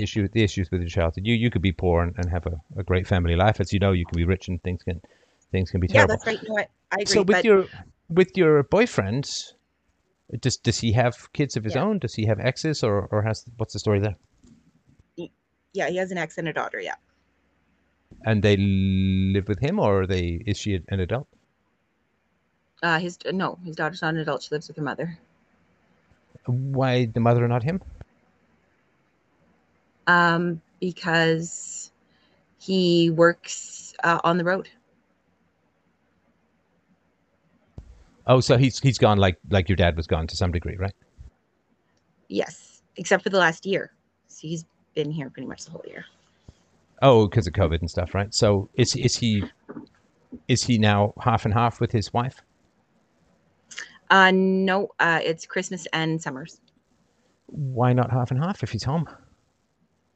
Um, well, he's home and he isn't. He has a very specialized job, and he has to leave when he gets a call on a moment's notice, and he flies all over the country. So, you know, he's Yeah, but I mean, there's right. I mean, there's other people around who can take care of his daughter, right? yeah, but I think that he feels that she is best cared for with her mother. I think that he gives her that credit, and he feels that, you know, she's got her grandparents in a community where she lives, and that given the fact that his marriage failed, he wants to see her have structure and happiness. And they're a very affluent family. They're into a lot of expensive hobbies, horses, all kinds of things. And so he sees her when he can see her, and he video chats with her regularly. And he yeah, I mean, she was here this summer, and that's the consequence of divorce. So I mean, yeah. And how long ago was he divorced? I I really hate telling you this. No. Was it close to when he got together with you? Yeah, How close? at the same time. Was he separated and going out with you, or the divorce had come through, or what? Yeah, they were in the process of separating. Wait, they were in the process. What, was he still living with her? Uh, yes. So he's still living with the woman he was thinking or in the process of separating. Wait, are you a homewrecker? I was wondering that myself. Yeah, but they had not Ooh. engaged. Oh my gosh. Really? Well, they hadn't engaged in any relations for like 4 years. So, No sex for uh, 4 years? yeah. All right. Were they so you got involved, and did that accelerate? I assume that accelerated the separation, right? No, no, the separation happened before we even had a discussion on social media. He had basically said, like, I'm killing myself. I'm working ridiculous amounts of hours. I'm trying to maintain a certain kind of lifestyle, and I don't want to come home. Basically, like, I don't like being here, and I don't like being around you. And we're not in an intimate relationship of any kind. And so I'm just like hanging out in my garage, trying to find ways to entertain myself. And Is that um, what they're calling it these days? Okay. yeah, that's what they're calling it. I don't know, whatever you want to say. Yeah, he was, pursuing phone conversations with other women because he wasn't he wasn't having one at home, which is, I guess, kind of how Right. he ended up having a conversation with me. And then, I just basically said, I'm not your girl, my friend. Right. Like, he was, yeah. And then we ended up having conversations. And so he was in Texas and working. And for 2 months, we basically were on the phone all day. Or we were either texting or phoning outside of his work thing. And then he got back and he was like, I told you basically several times this relationship was going to be ending. And she had already known that, or whatever the case may be. She was making arrangements to move. And he's like, I'm going to go see. You, yeah, okay. Yeah. And then he saw you and you moved in together. Well, yeah, he just stayed, right? Because he wasn't going back to work. So he stayed with me for a few days, and then he went and, loaded up all of their stuff and said goodbye to his daughter, and she took off. And then he just came back, and we spent time together, and we were trying to decide where to live or what we were going to do, and so on and so forth. And at this point, I don't think my daughter's coming home. At this point, she's made it adamantly clear that, well, I think you pointed out that I was using my daughter as a crutch. And I really am so grateful that you did that, because the honest truth is I really, really need to understand what I'm doing wrong so that I can do something better. Like, Does she like your boyfriend? yeah, she's actually, this is, yeah, she does like him, and they, kind of laugh and joke, and they have this, he's taught her how to snowboard, and he does, make efforts and things like that. There's a little bit of a conflict, because with respect to my daughter, um, I contribute less to our relationship and more to her well-being. You know what I mean? Sometimes. So it means that we don't get to, I don't really know. Like, my ex-husband set up a bank account for my daughter when we separated. So he pays his child support directly to her. And previous to us living together, I didn't make an exceptional amount of income on my own, right? I made like, I grossed like $52,000 a year kind of thing, right? So I got the benefit from the government, which I give directly to her. And she uses that to, manage, I guess, her own finances. And that's where the whole I'm planning to move thing. And yeah, she can do it. Like she's pretty I'm frugal. sorry. So, I mean, don't have to give me any particular figures, but she's getting child support directly. She's getting government benefits from you indirectly, right? Mm-hmm. So, I mean, she basically has a pretty, if I understand this correctly, a pretty significant income, right? Yeah, but she doesn't ever spend it. And, No, no, I get that. I get that. But I mean, she has an income that she doesn't actually have to earn it, right? yes, no, she does not have to earn it. No, Right. she actually just went and applied for jobs today. So, Yeah, yeah, okay. but that was just because, when you're standing in the store with your child and you say, do you want something? They say they want everything because they don't understand where money comes from. So I started giving her a budget, like a financial budget, and said, okay, this is what you get for the whole month. And so when we would be in the store and I'd mention something or she'd mention something, I'd say, would you spend your own money on it? And if she says no, it means she doesn't really want it. Otherwise, I was like killing myself trying to give her things that she wouldn't even play with or use or eat, because it was like there was no, cost benefit for her.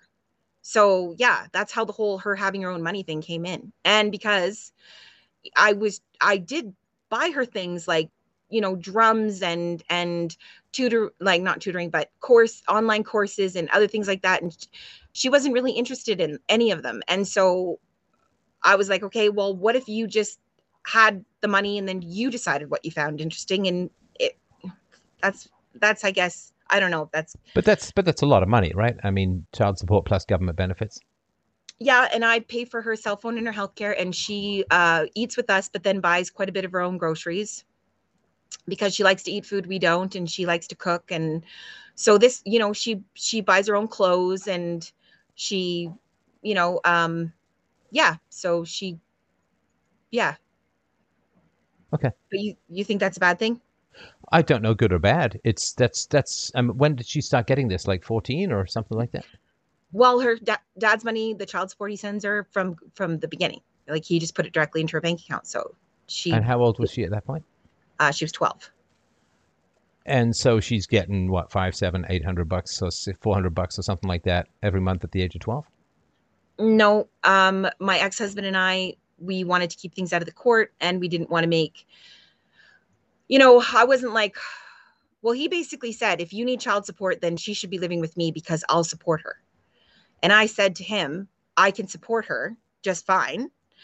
Well, not just fine, obviously $52,000 a year with the kid is not a whole bunch of money, but my argument was, um, we would keep it a simple number, $300, and it seemed fair and reasonable. So we just went Okay, with and that. then Like but then she gets the government benefits too, right? yeah, I've been giving her those, yeah, for well, because she moved away, right? And so, but then she wasn't sure if she was going to go or if she was going to come back, or, because she was kind of like trying to, I guess, figure out where she wanted to be in the world. She spent some time with her dad. I sent her the money. She spent some time with her sister. I sent her the money. She came home. I just was giving her the money. She was already getting the money. So I was like, just keep the money, but these are the things that you've got to be responsible for. And that was her clothing. And if she, I mean, if there's something financially I can provide for my daughter, I will do that. But, if I don't have the money, then she can decide what's important to her. Right. Okay. Okay. Yeah. I mean, so she doesn't. I mean, she probably doesn't feel that she needs you in particular for that kind of survival, right? If she goes and live with this woman, your your ex-husband's stepdaughter. Did I have that right? No, she's my stepdaughter. She's my Your ex-husband's stepdaughter. daughter. Sorry. Yeah, your stepdaughter. So she goes and lives with that person and the 5 kids by the 3 different guys. Then Yes. so yeah. So the question is, okay. So what does she need from you? Right. So if you want to look at it from her standpoint, okay, what value are you bringing? What does she need from you? Right. So I mean, if you were to ask my daughter, it would be like, my dad, we do this kind of Dungeons and Dragons role playing stuff together. We play video games together. We go hiking together. We enjoy our chats. We play ping pong, like whatever it is. Like there's things that I do that bring value to her, and that's really our job as parents, is to constantly aim at ways we can bring value to our children, right? Because we can't just rest on our laurels. And it's it's the same thing that's true in marriage, right? You don't just get married and then say, well, that's it for me bringing value to the relationship. It's like you have to continue. I mean, I do this in the show, right? I'm trying to figure out ways to bring value to you in this conversation. I'm trying to figure out ways to bring value to people in what I do as a whole, right? So from your daughter's perspective, what value, what good and positive things are you bringing to her life at the moment? Well, and that's the conundrum that I'm in because of my complete lack of credibility, given all the choices that I'd made up until this point. I try to engage with her, but she doesn't really want to have very much to do with me. Okay, so at the moment, do you guys do things together that she enjoys? No, she Do won't you come out of know? her room.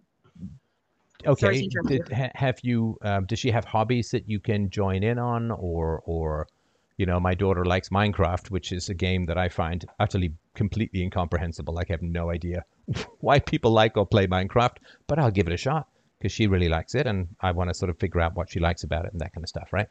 So, I mean, as far as hobbies that she's had or things that she's done or I don't know, sports that you could have joined in on or whatever it is, right? So, are there things that you can join together with your daughter that aren't just talking, right? Because she's in the teenage phase, which means she's probably kind of sick of talking and wants to just do stuff together. Um, well, I try to ask her what she does when she's by herself, and I don't get a lot of really straight answers. She Okay, doesn't but want to no, expose. no, it's your Okay, job to hold know. on. It's your job. Hang on, it's your job to Yeah, know that no, already. I agree with you. I agree with you. But see, the thing is that all the things that she would do before, I would dissect. And because remember how I was making, remember how you said earlier that I am using my daughter as an emotional crutch? Well, I also do that with anything that she does that's good. I get really excited and I get overworked and I get like, I start telling her that, uh, this is long into the future. These are the prospects and possibilities when she just wants to do something small, like figure out how to play a couple keys on a keyboard. And And I'm already why do sending you her do that? to I don't know. If I knew, I wouldn't do it. So I basically, like, I got to approach her with kid gloves because, I'll try to engage with her for 5 minutes, and then she gets annoyed. I back off because I know that I've just dumped all this stuff on this poor kid, and I need to approach things very, very delicately. And I'm trying to get, a handle on something here. And you got a great idea. I know she loves Minecraft. She watches the Minecraft competitions, and yeah, she has played video games in the past. Like, she's not an adamant video game player. Really, I think the only thing the kid does is read. Okay, and what's she reading? What books is she reading? Well, she won't share with me and she won't tell me. And, I know that it's my job to know, but I also respect her privacy and I don't go through her things. I don't go through Oh her no, of course phone. you shouldn't. Yeah, of course you shouldn't go Okay. through her things. No, of course. I mean, if you think she's doing drugs or something, of course you shouldn't go through her things. Okay, No, I don't think she's doing drugs. But okay, yeah, so yeah, she won't reveal anything to me because, like I said, I blow all this stuff up. And okay. So let's say that she's doing some piano, right? mhm. And then you what descend upon her, and like you could be a professional concert pianist. What is it that happens that's off-putting to her?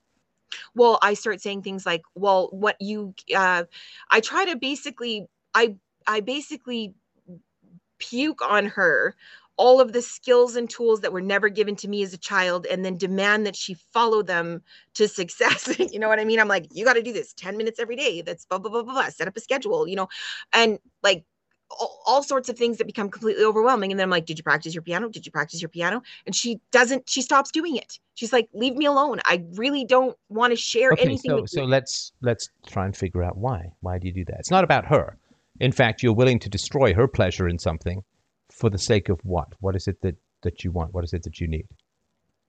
Well, I trace this back actually to one interaction I had with my mother when I was fairly young, um, trying to teach me the alphabet, and she ended up completely losing her mind. And then I went off to school, and then there was like lots of, obviously, well, you know what public schools like and things like that, right? So I tried to avoid it the best I could at any cost, right? And it didn't actually dawn on me that I not only like school, but that I'm really smart. And that took a really, really long time before I got any joy from like that concept or whatever.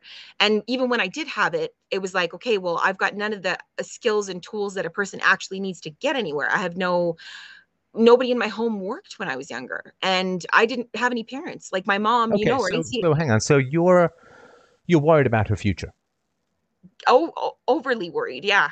Okay, so when you're worried about her future, the moment that she gets interested in something, you want that to be her future, so that you can stop worrying about her future. Yes. Okay, so and that wrecks her pleasure in it, right? Yes. Okay, so this is another example where you're trying to manipulate her to manage your own anxiety. Like, I need you to get really into piano so that I know what you're doing with your future and I don't have to worry. Right. So same pattern, right? Same pattern. And so what what can I do about that? Just recognize it, I guess, and pause myself, or can I undo any of the No, scam see, behavior? I mean, you probably vowed to yourself whenever you hear this, you know what happens. People get an insight in these shows, and what do they immediately do? Get smarter because of it. I don't know. Your shows are great. I love them. I appreciate that, but no, what they always do, my friend, is they immediately try to jump to solutions. Okay, now I Oh, understand this. What do I do? okay. Yeah, that's right. Right? Just Yeah. sit with the understanding of it. Because if I tell you what to do, you'll just go through the motions and it won't be genuine. I mean, you'll figure. I trust you. You'll know what to do. You just got to sit with the knowledge, right? Okay. But I can't tell you what to do No, because then I understand. it would be me inhabiting you, right? No, that's And right. then your daughter wouldn't get to know you. You just get to know me through you, which wouldn't really do much good, right? Right. So, what's your worst case scenario with your daughter? What's the anxiety that you're managing? What could go wrong that you need to kind of grab onto her with both lapels and pant into her face to assuage your anxiety? She could die. She could leave me. She could hate me. Okay, now those things are bad. The she could die I get from when she was younger, and of course she will die, but I'm sure it'll be long after you're dead and I'm dead. Um, as far as she could leave you, well, I mean, it seems to me that whatever behavior you're engaging in is guaranteeing that, right? Yeah, and I guess the other thing would be that she could get hurt. That the world could hurt her. Right. But you're hurting her, right? Yes, I am. Right. So I mean, it's I mean, to take a silly example, it's like putting a paper bag over your head, the head of your kid, saying, "I'm desperately terrified that the paper bag could end up over your head." Right. So you are, I don't know if you've read the book Real Time Relationships, but the Simon the Boxer thing, it's basically a repetition compulsion, right? So you are replaying a sense of abandonment and rejection that I'm sure comes from your own history and past and parents. I mean, primarily, right? Right. I mean, you felt abandoned and rejected and ignored. And so you kind of gone to the other extreme. So when you were a kid, you were in pursuit of your parents and they were constantly dancing away or ignoring you or just out of sight or just out of reach. Is that a fair way to put it? Absolutely. Okay. So now you're doing exactly the same with your daughter. Your daughter has become your parents and you're recreating this neediness that you had with your parents, but you're inflicting it upon your daughter who's not responsible for what your parents did. Right. So that just means that there's unresolved, and this neediness translates into I'm moving in the same day with a new boyfriend. Right. And the neediness, look, I completely sympathize with. It's I mean, the childhood you went through was wretched and horrible and all of that. But You know what I don't understand is why I did that and then spent the entire last year, uh, you know, uh, engaging in the idea of leaving him, of leaving who? my boyfriend. You didn't tell me that. Well, I didn't really recognize it. Well, I did recognize it actually. I knew that, but I guess in my mind, I've justified all the reasons. So, Why would you leave him? um, well, I guess I think fundamentally what it comes down to is all my previously destroyed relationships. I think I have a lot of anxiety about investing. I don't want to spend into my 50s with a man unless I'm 100% certain, that he isn't going to reject me, I guess, Oh, so eventually is it down the like road. reject them before they reject you? Yeah, and on top of that, I mean, this is the only relationship that I've ever engaged in where we are somewhat equals. I've always been, a better quality person than the people. Well, I don't know if you can say that if you're engaging in relationships with people that are poor quality, but Right. Yeah, yeah. I But mean, still, a two is higher than one, right? Or whatever. Right? right. So yeah. Okay, so let me ask you this basic question. This is really the whole conversation comes down to this question: have you earned or are you worthy of being loved? Do you feel that deep down, or what do you feel about that question deep down? Have you earned or are you worthy of being loved? Well, I would say unequivocally yes, but I think Okay, no, that's fine. I have no problem with that answer. And so, give me the specific actions that you have taken in your life that have you earn being loved. well, I would say I have I've just mostly made my list by things I haven't done because I mean, I think we discussed a little bit about our childhood. I mean, my childhood, sorry. No, avoiding disaster Hmm. is not The like same. if Well, you hang on. So being loved is like running a marathon. And if you say, "Hey man, I don't smoke, I don't drink, so I should be able to run a marathon." Well, no, simply avoiding behaviors doesn't mean that you're trained to excellence. Are you a good pianist? Well, I've never broken all of my fingers. And I don't faint when I see a piano, but that doesn't make you a good pianist, right? So simply avoiding negative behaviors, I don't think that's going to be quite enough to qualify you for the kind of respect and admiration of love. okay. Well, I think that one of the things I find that is an example of my value is that I am in the pursuit of self knowledge. Like I have the way this situation could have gone and could have ended would have been drastically different than the way it is. I mean, my alcoholism, I'm sure, would have ended up taking over. I would have been jobless. My daughter would have definitely left me. No, I but probably would. hang on, you're still back on avoiding a negative. So what positives, right? Avoidance of a negative is not the same as the achievement of a positive. Okay, well, you talk about values. So if I were to list them, I it used to be that I would never lie. I was honest to a fault. I would tell people things that were none of their business. The idea that, you would be able to keep things close to the vest and to be able to see predators really released me from my panic attacks, which I worked very difficult to do in the pursuit of respect and admiration for my children. I wanted them to see somebody they could respect and love. I wanted to do I wanted to provide an example. But I again was just avoiding being my parents. So, So, but and I, and listen, I'm not saying that's unimportant. Of course, I mean, I'm very glad that you're not an alcoholic or a drug addict or any of these sorts of things. And that is necessary but not sufficient. Like you can't love a drug addict, but somebody who's not a drug addict, it doesn't mean that you automatically love them. I mean, let me give you a completely extreme example. You can't love a murderer, but just because someone's not a murderer, it doesn't mean that you love them. that's right. Um, that's right. Well, as far as I look up virtues all the time and I read them and I compare myself and my choices to those virtues and I see myself in them, you know, but maybe I don't know as well as I think I do. I mean, so one of the consequences of being around people who are low quality is you feel better than without necessarily being good, if that makes sense. Yep, that would be my story for sure. Right. So, and again, I understand where this comes from with regards to your history, but I would say for the next phase of your life, you don't want to just be better than incredibly dysfunctional people. You know, hey, Right. look, I'm not an alcoholic anymore. Okay. Hey, look, I never became a drug addict. It's like, well, yeah, but you're comparing yourself to kind of the lowest of the low. I don't mean just like evil people or anything like that, but it's like, you know, it would be like me saying, well, my both my parents ended up in mental institutions. That's never happened to me, therefore I'm really a good person. And it's like, well, Well, no, I've just avoided a negative. That doesn't mean I've achieved a positive.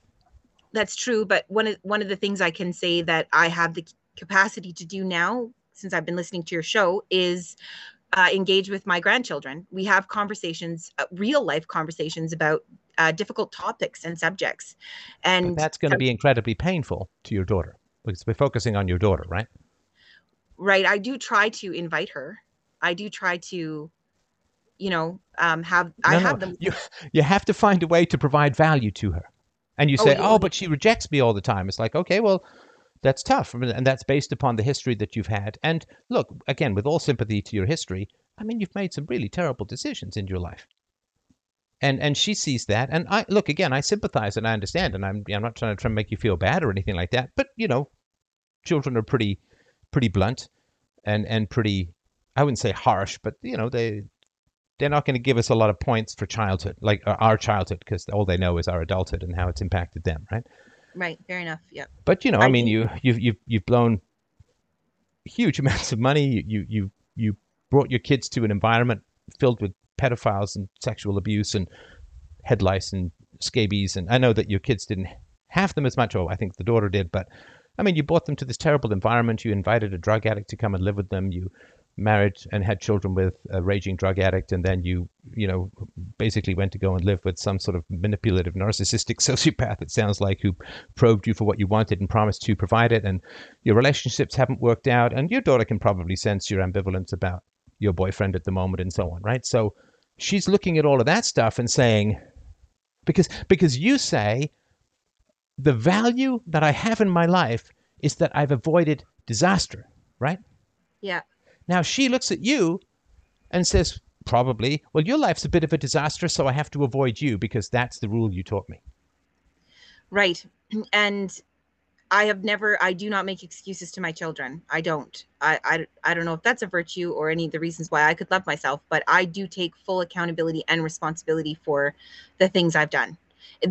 Once I understand that I've done them, which is really what your show has helped me to do.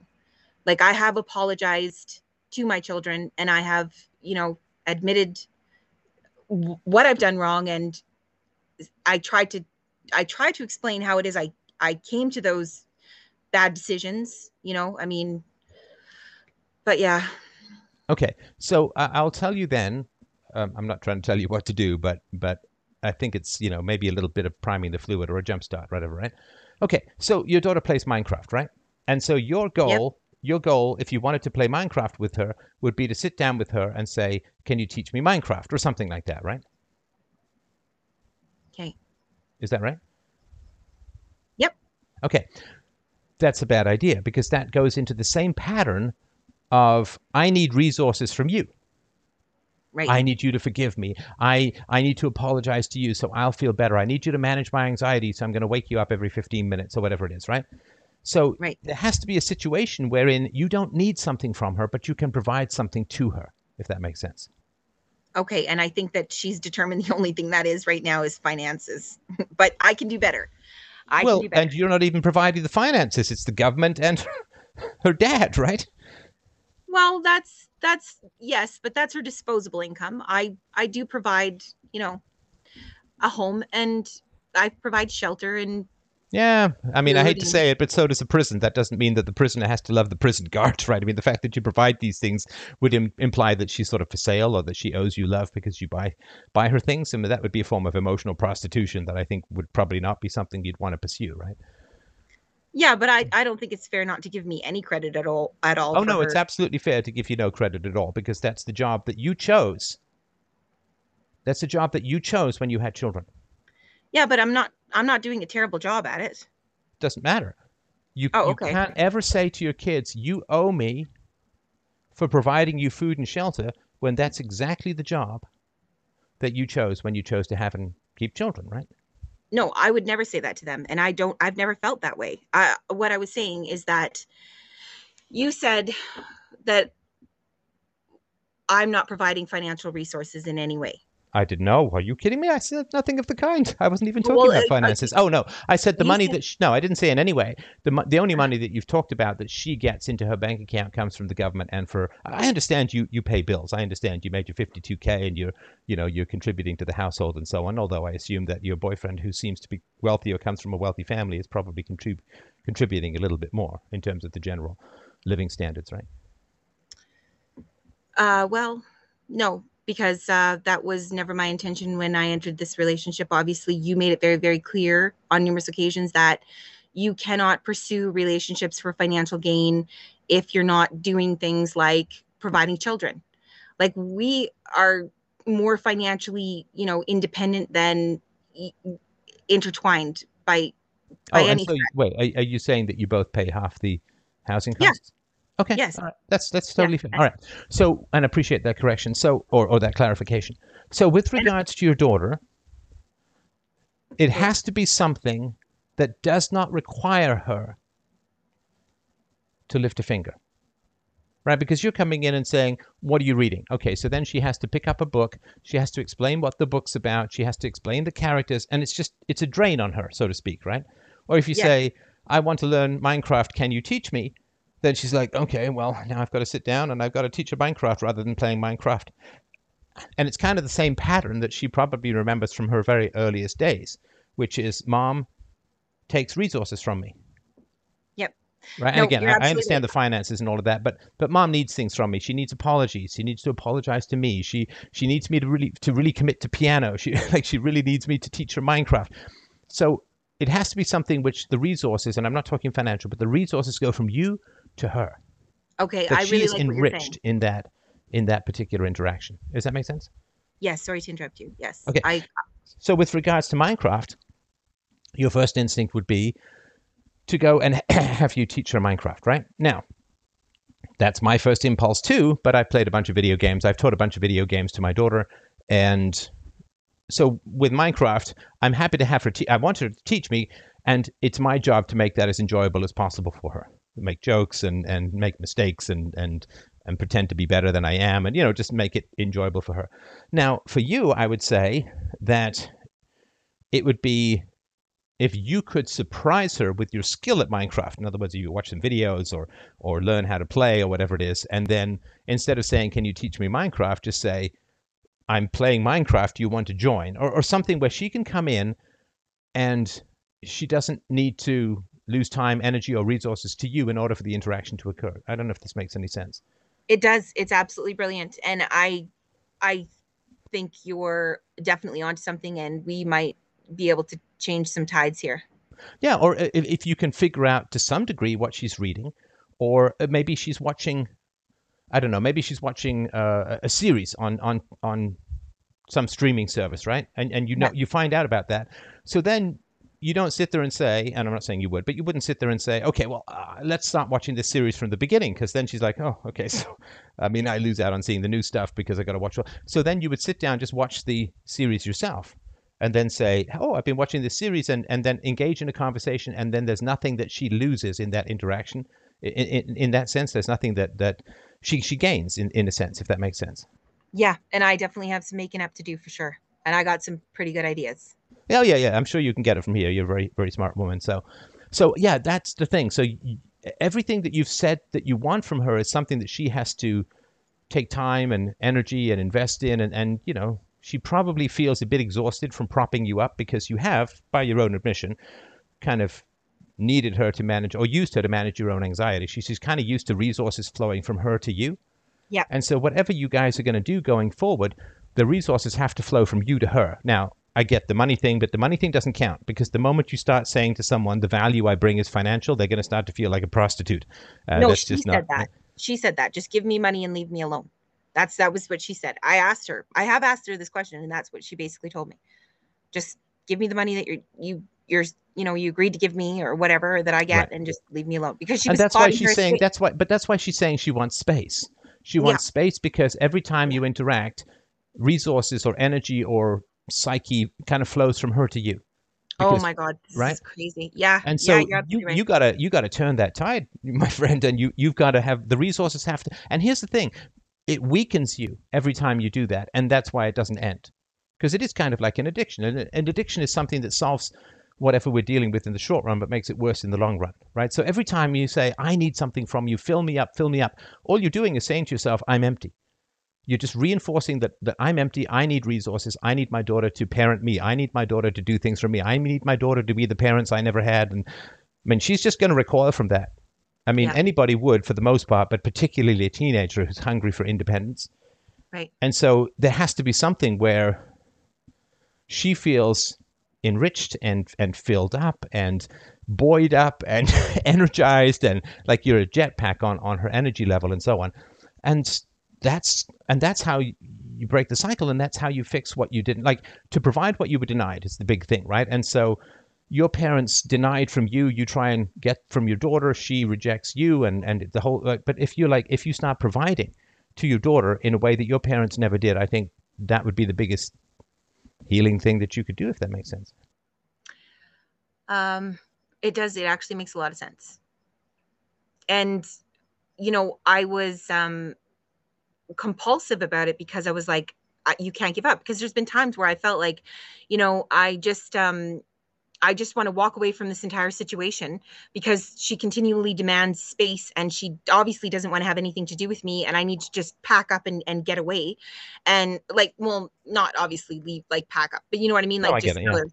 Yeah. yeah. Okay. So, and the thing going on in my head is always like, you can't give up. You don't give up. You've really fucked. Oh, excuse my language. You've really screwed up, and you've got to find a way to make restitution for this because you've done the damage. And so that's why I'm constantly poking at her, but not recognizing that the poking at her is what's doing the damage. Like the Yeah, two of yeah. those Like things you connecting. need to reassure me that you're going to be okay. You need to reassure me that you're going to be successful. You need to reassure me that you're going to make not going to make bad mistakes. You need to reassure me that you're still breathing 15 minutes after the last time. Like it's all about reassuring you, and that is, I mean, that's exhausting, right? I mean, that is exhausting to just constantly have to reassure someone because, and your daughter senses this is a hole that can never be filled. And in fact, every time she fills up the hole gets deeper and it's quicksand, right? And this is probably why she's like, I got to get away.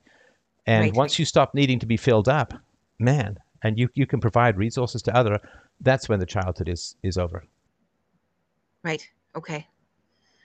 Sound like a plan? Yeah. Sounds like a good plan. All right, all right. Will you keep me posted about how things are going? I sure can. Yep.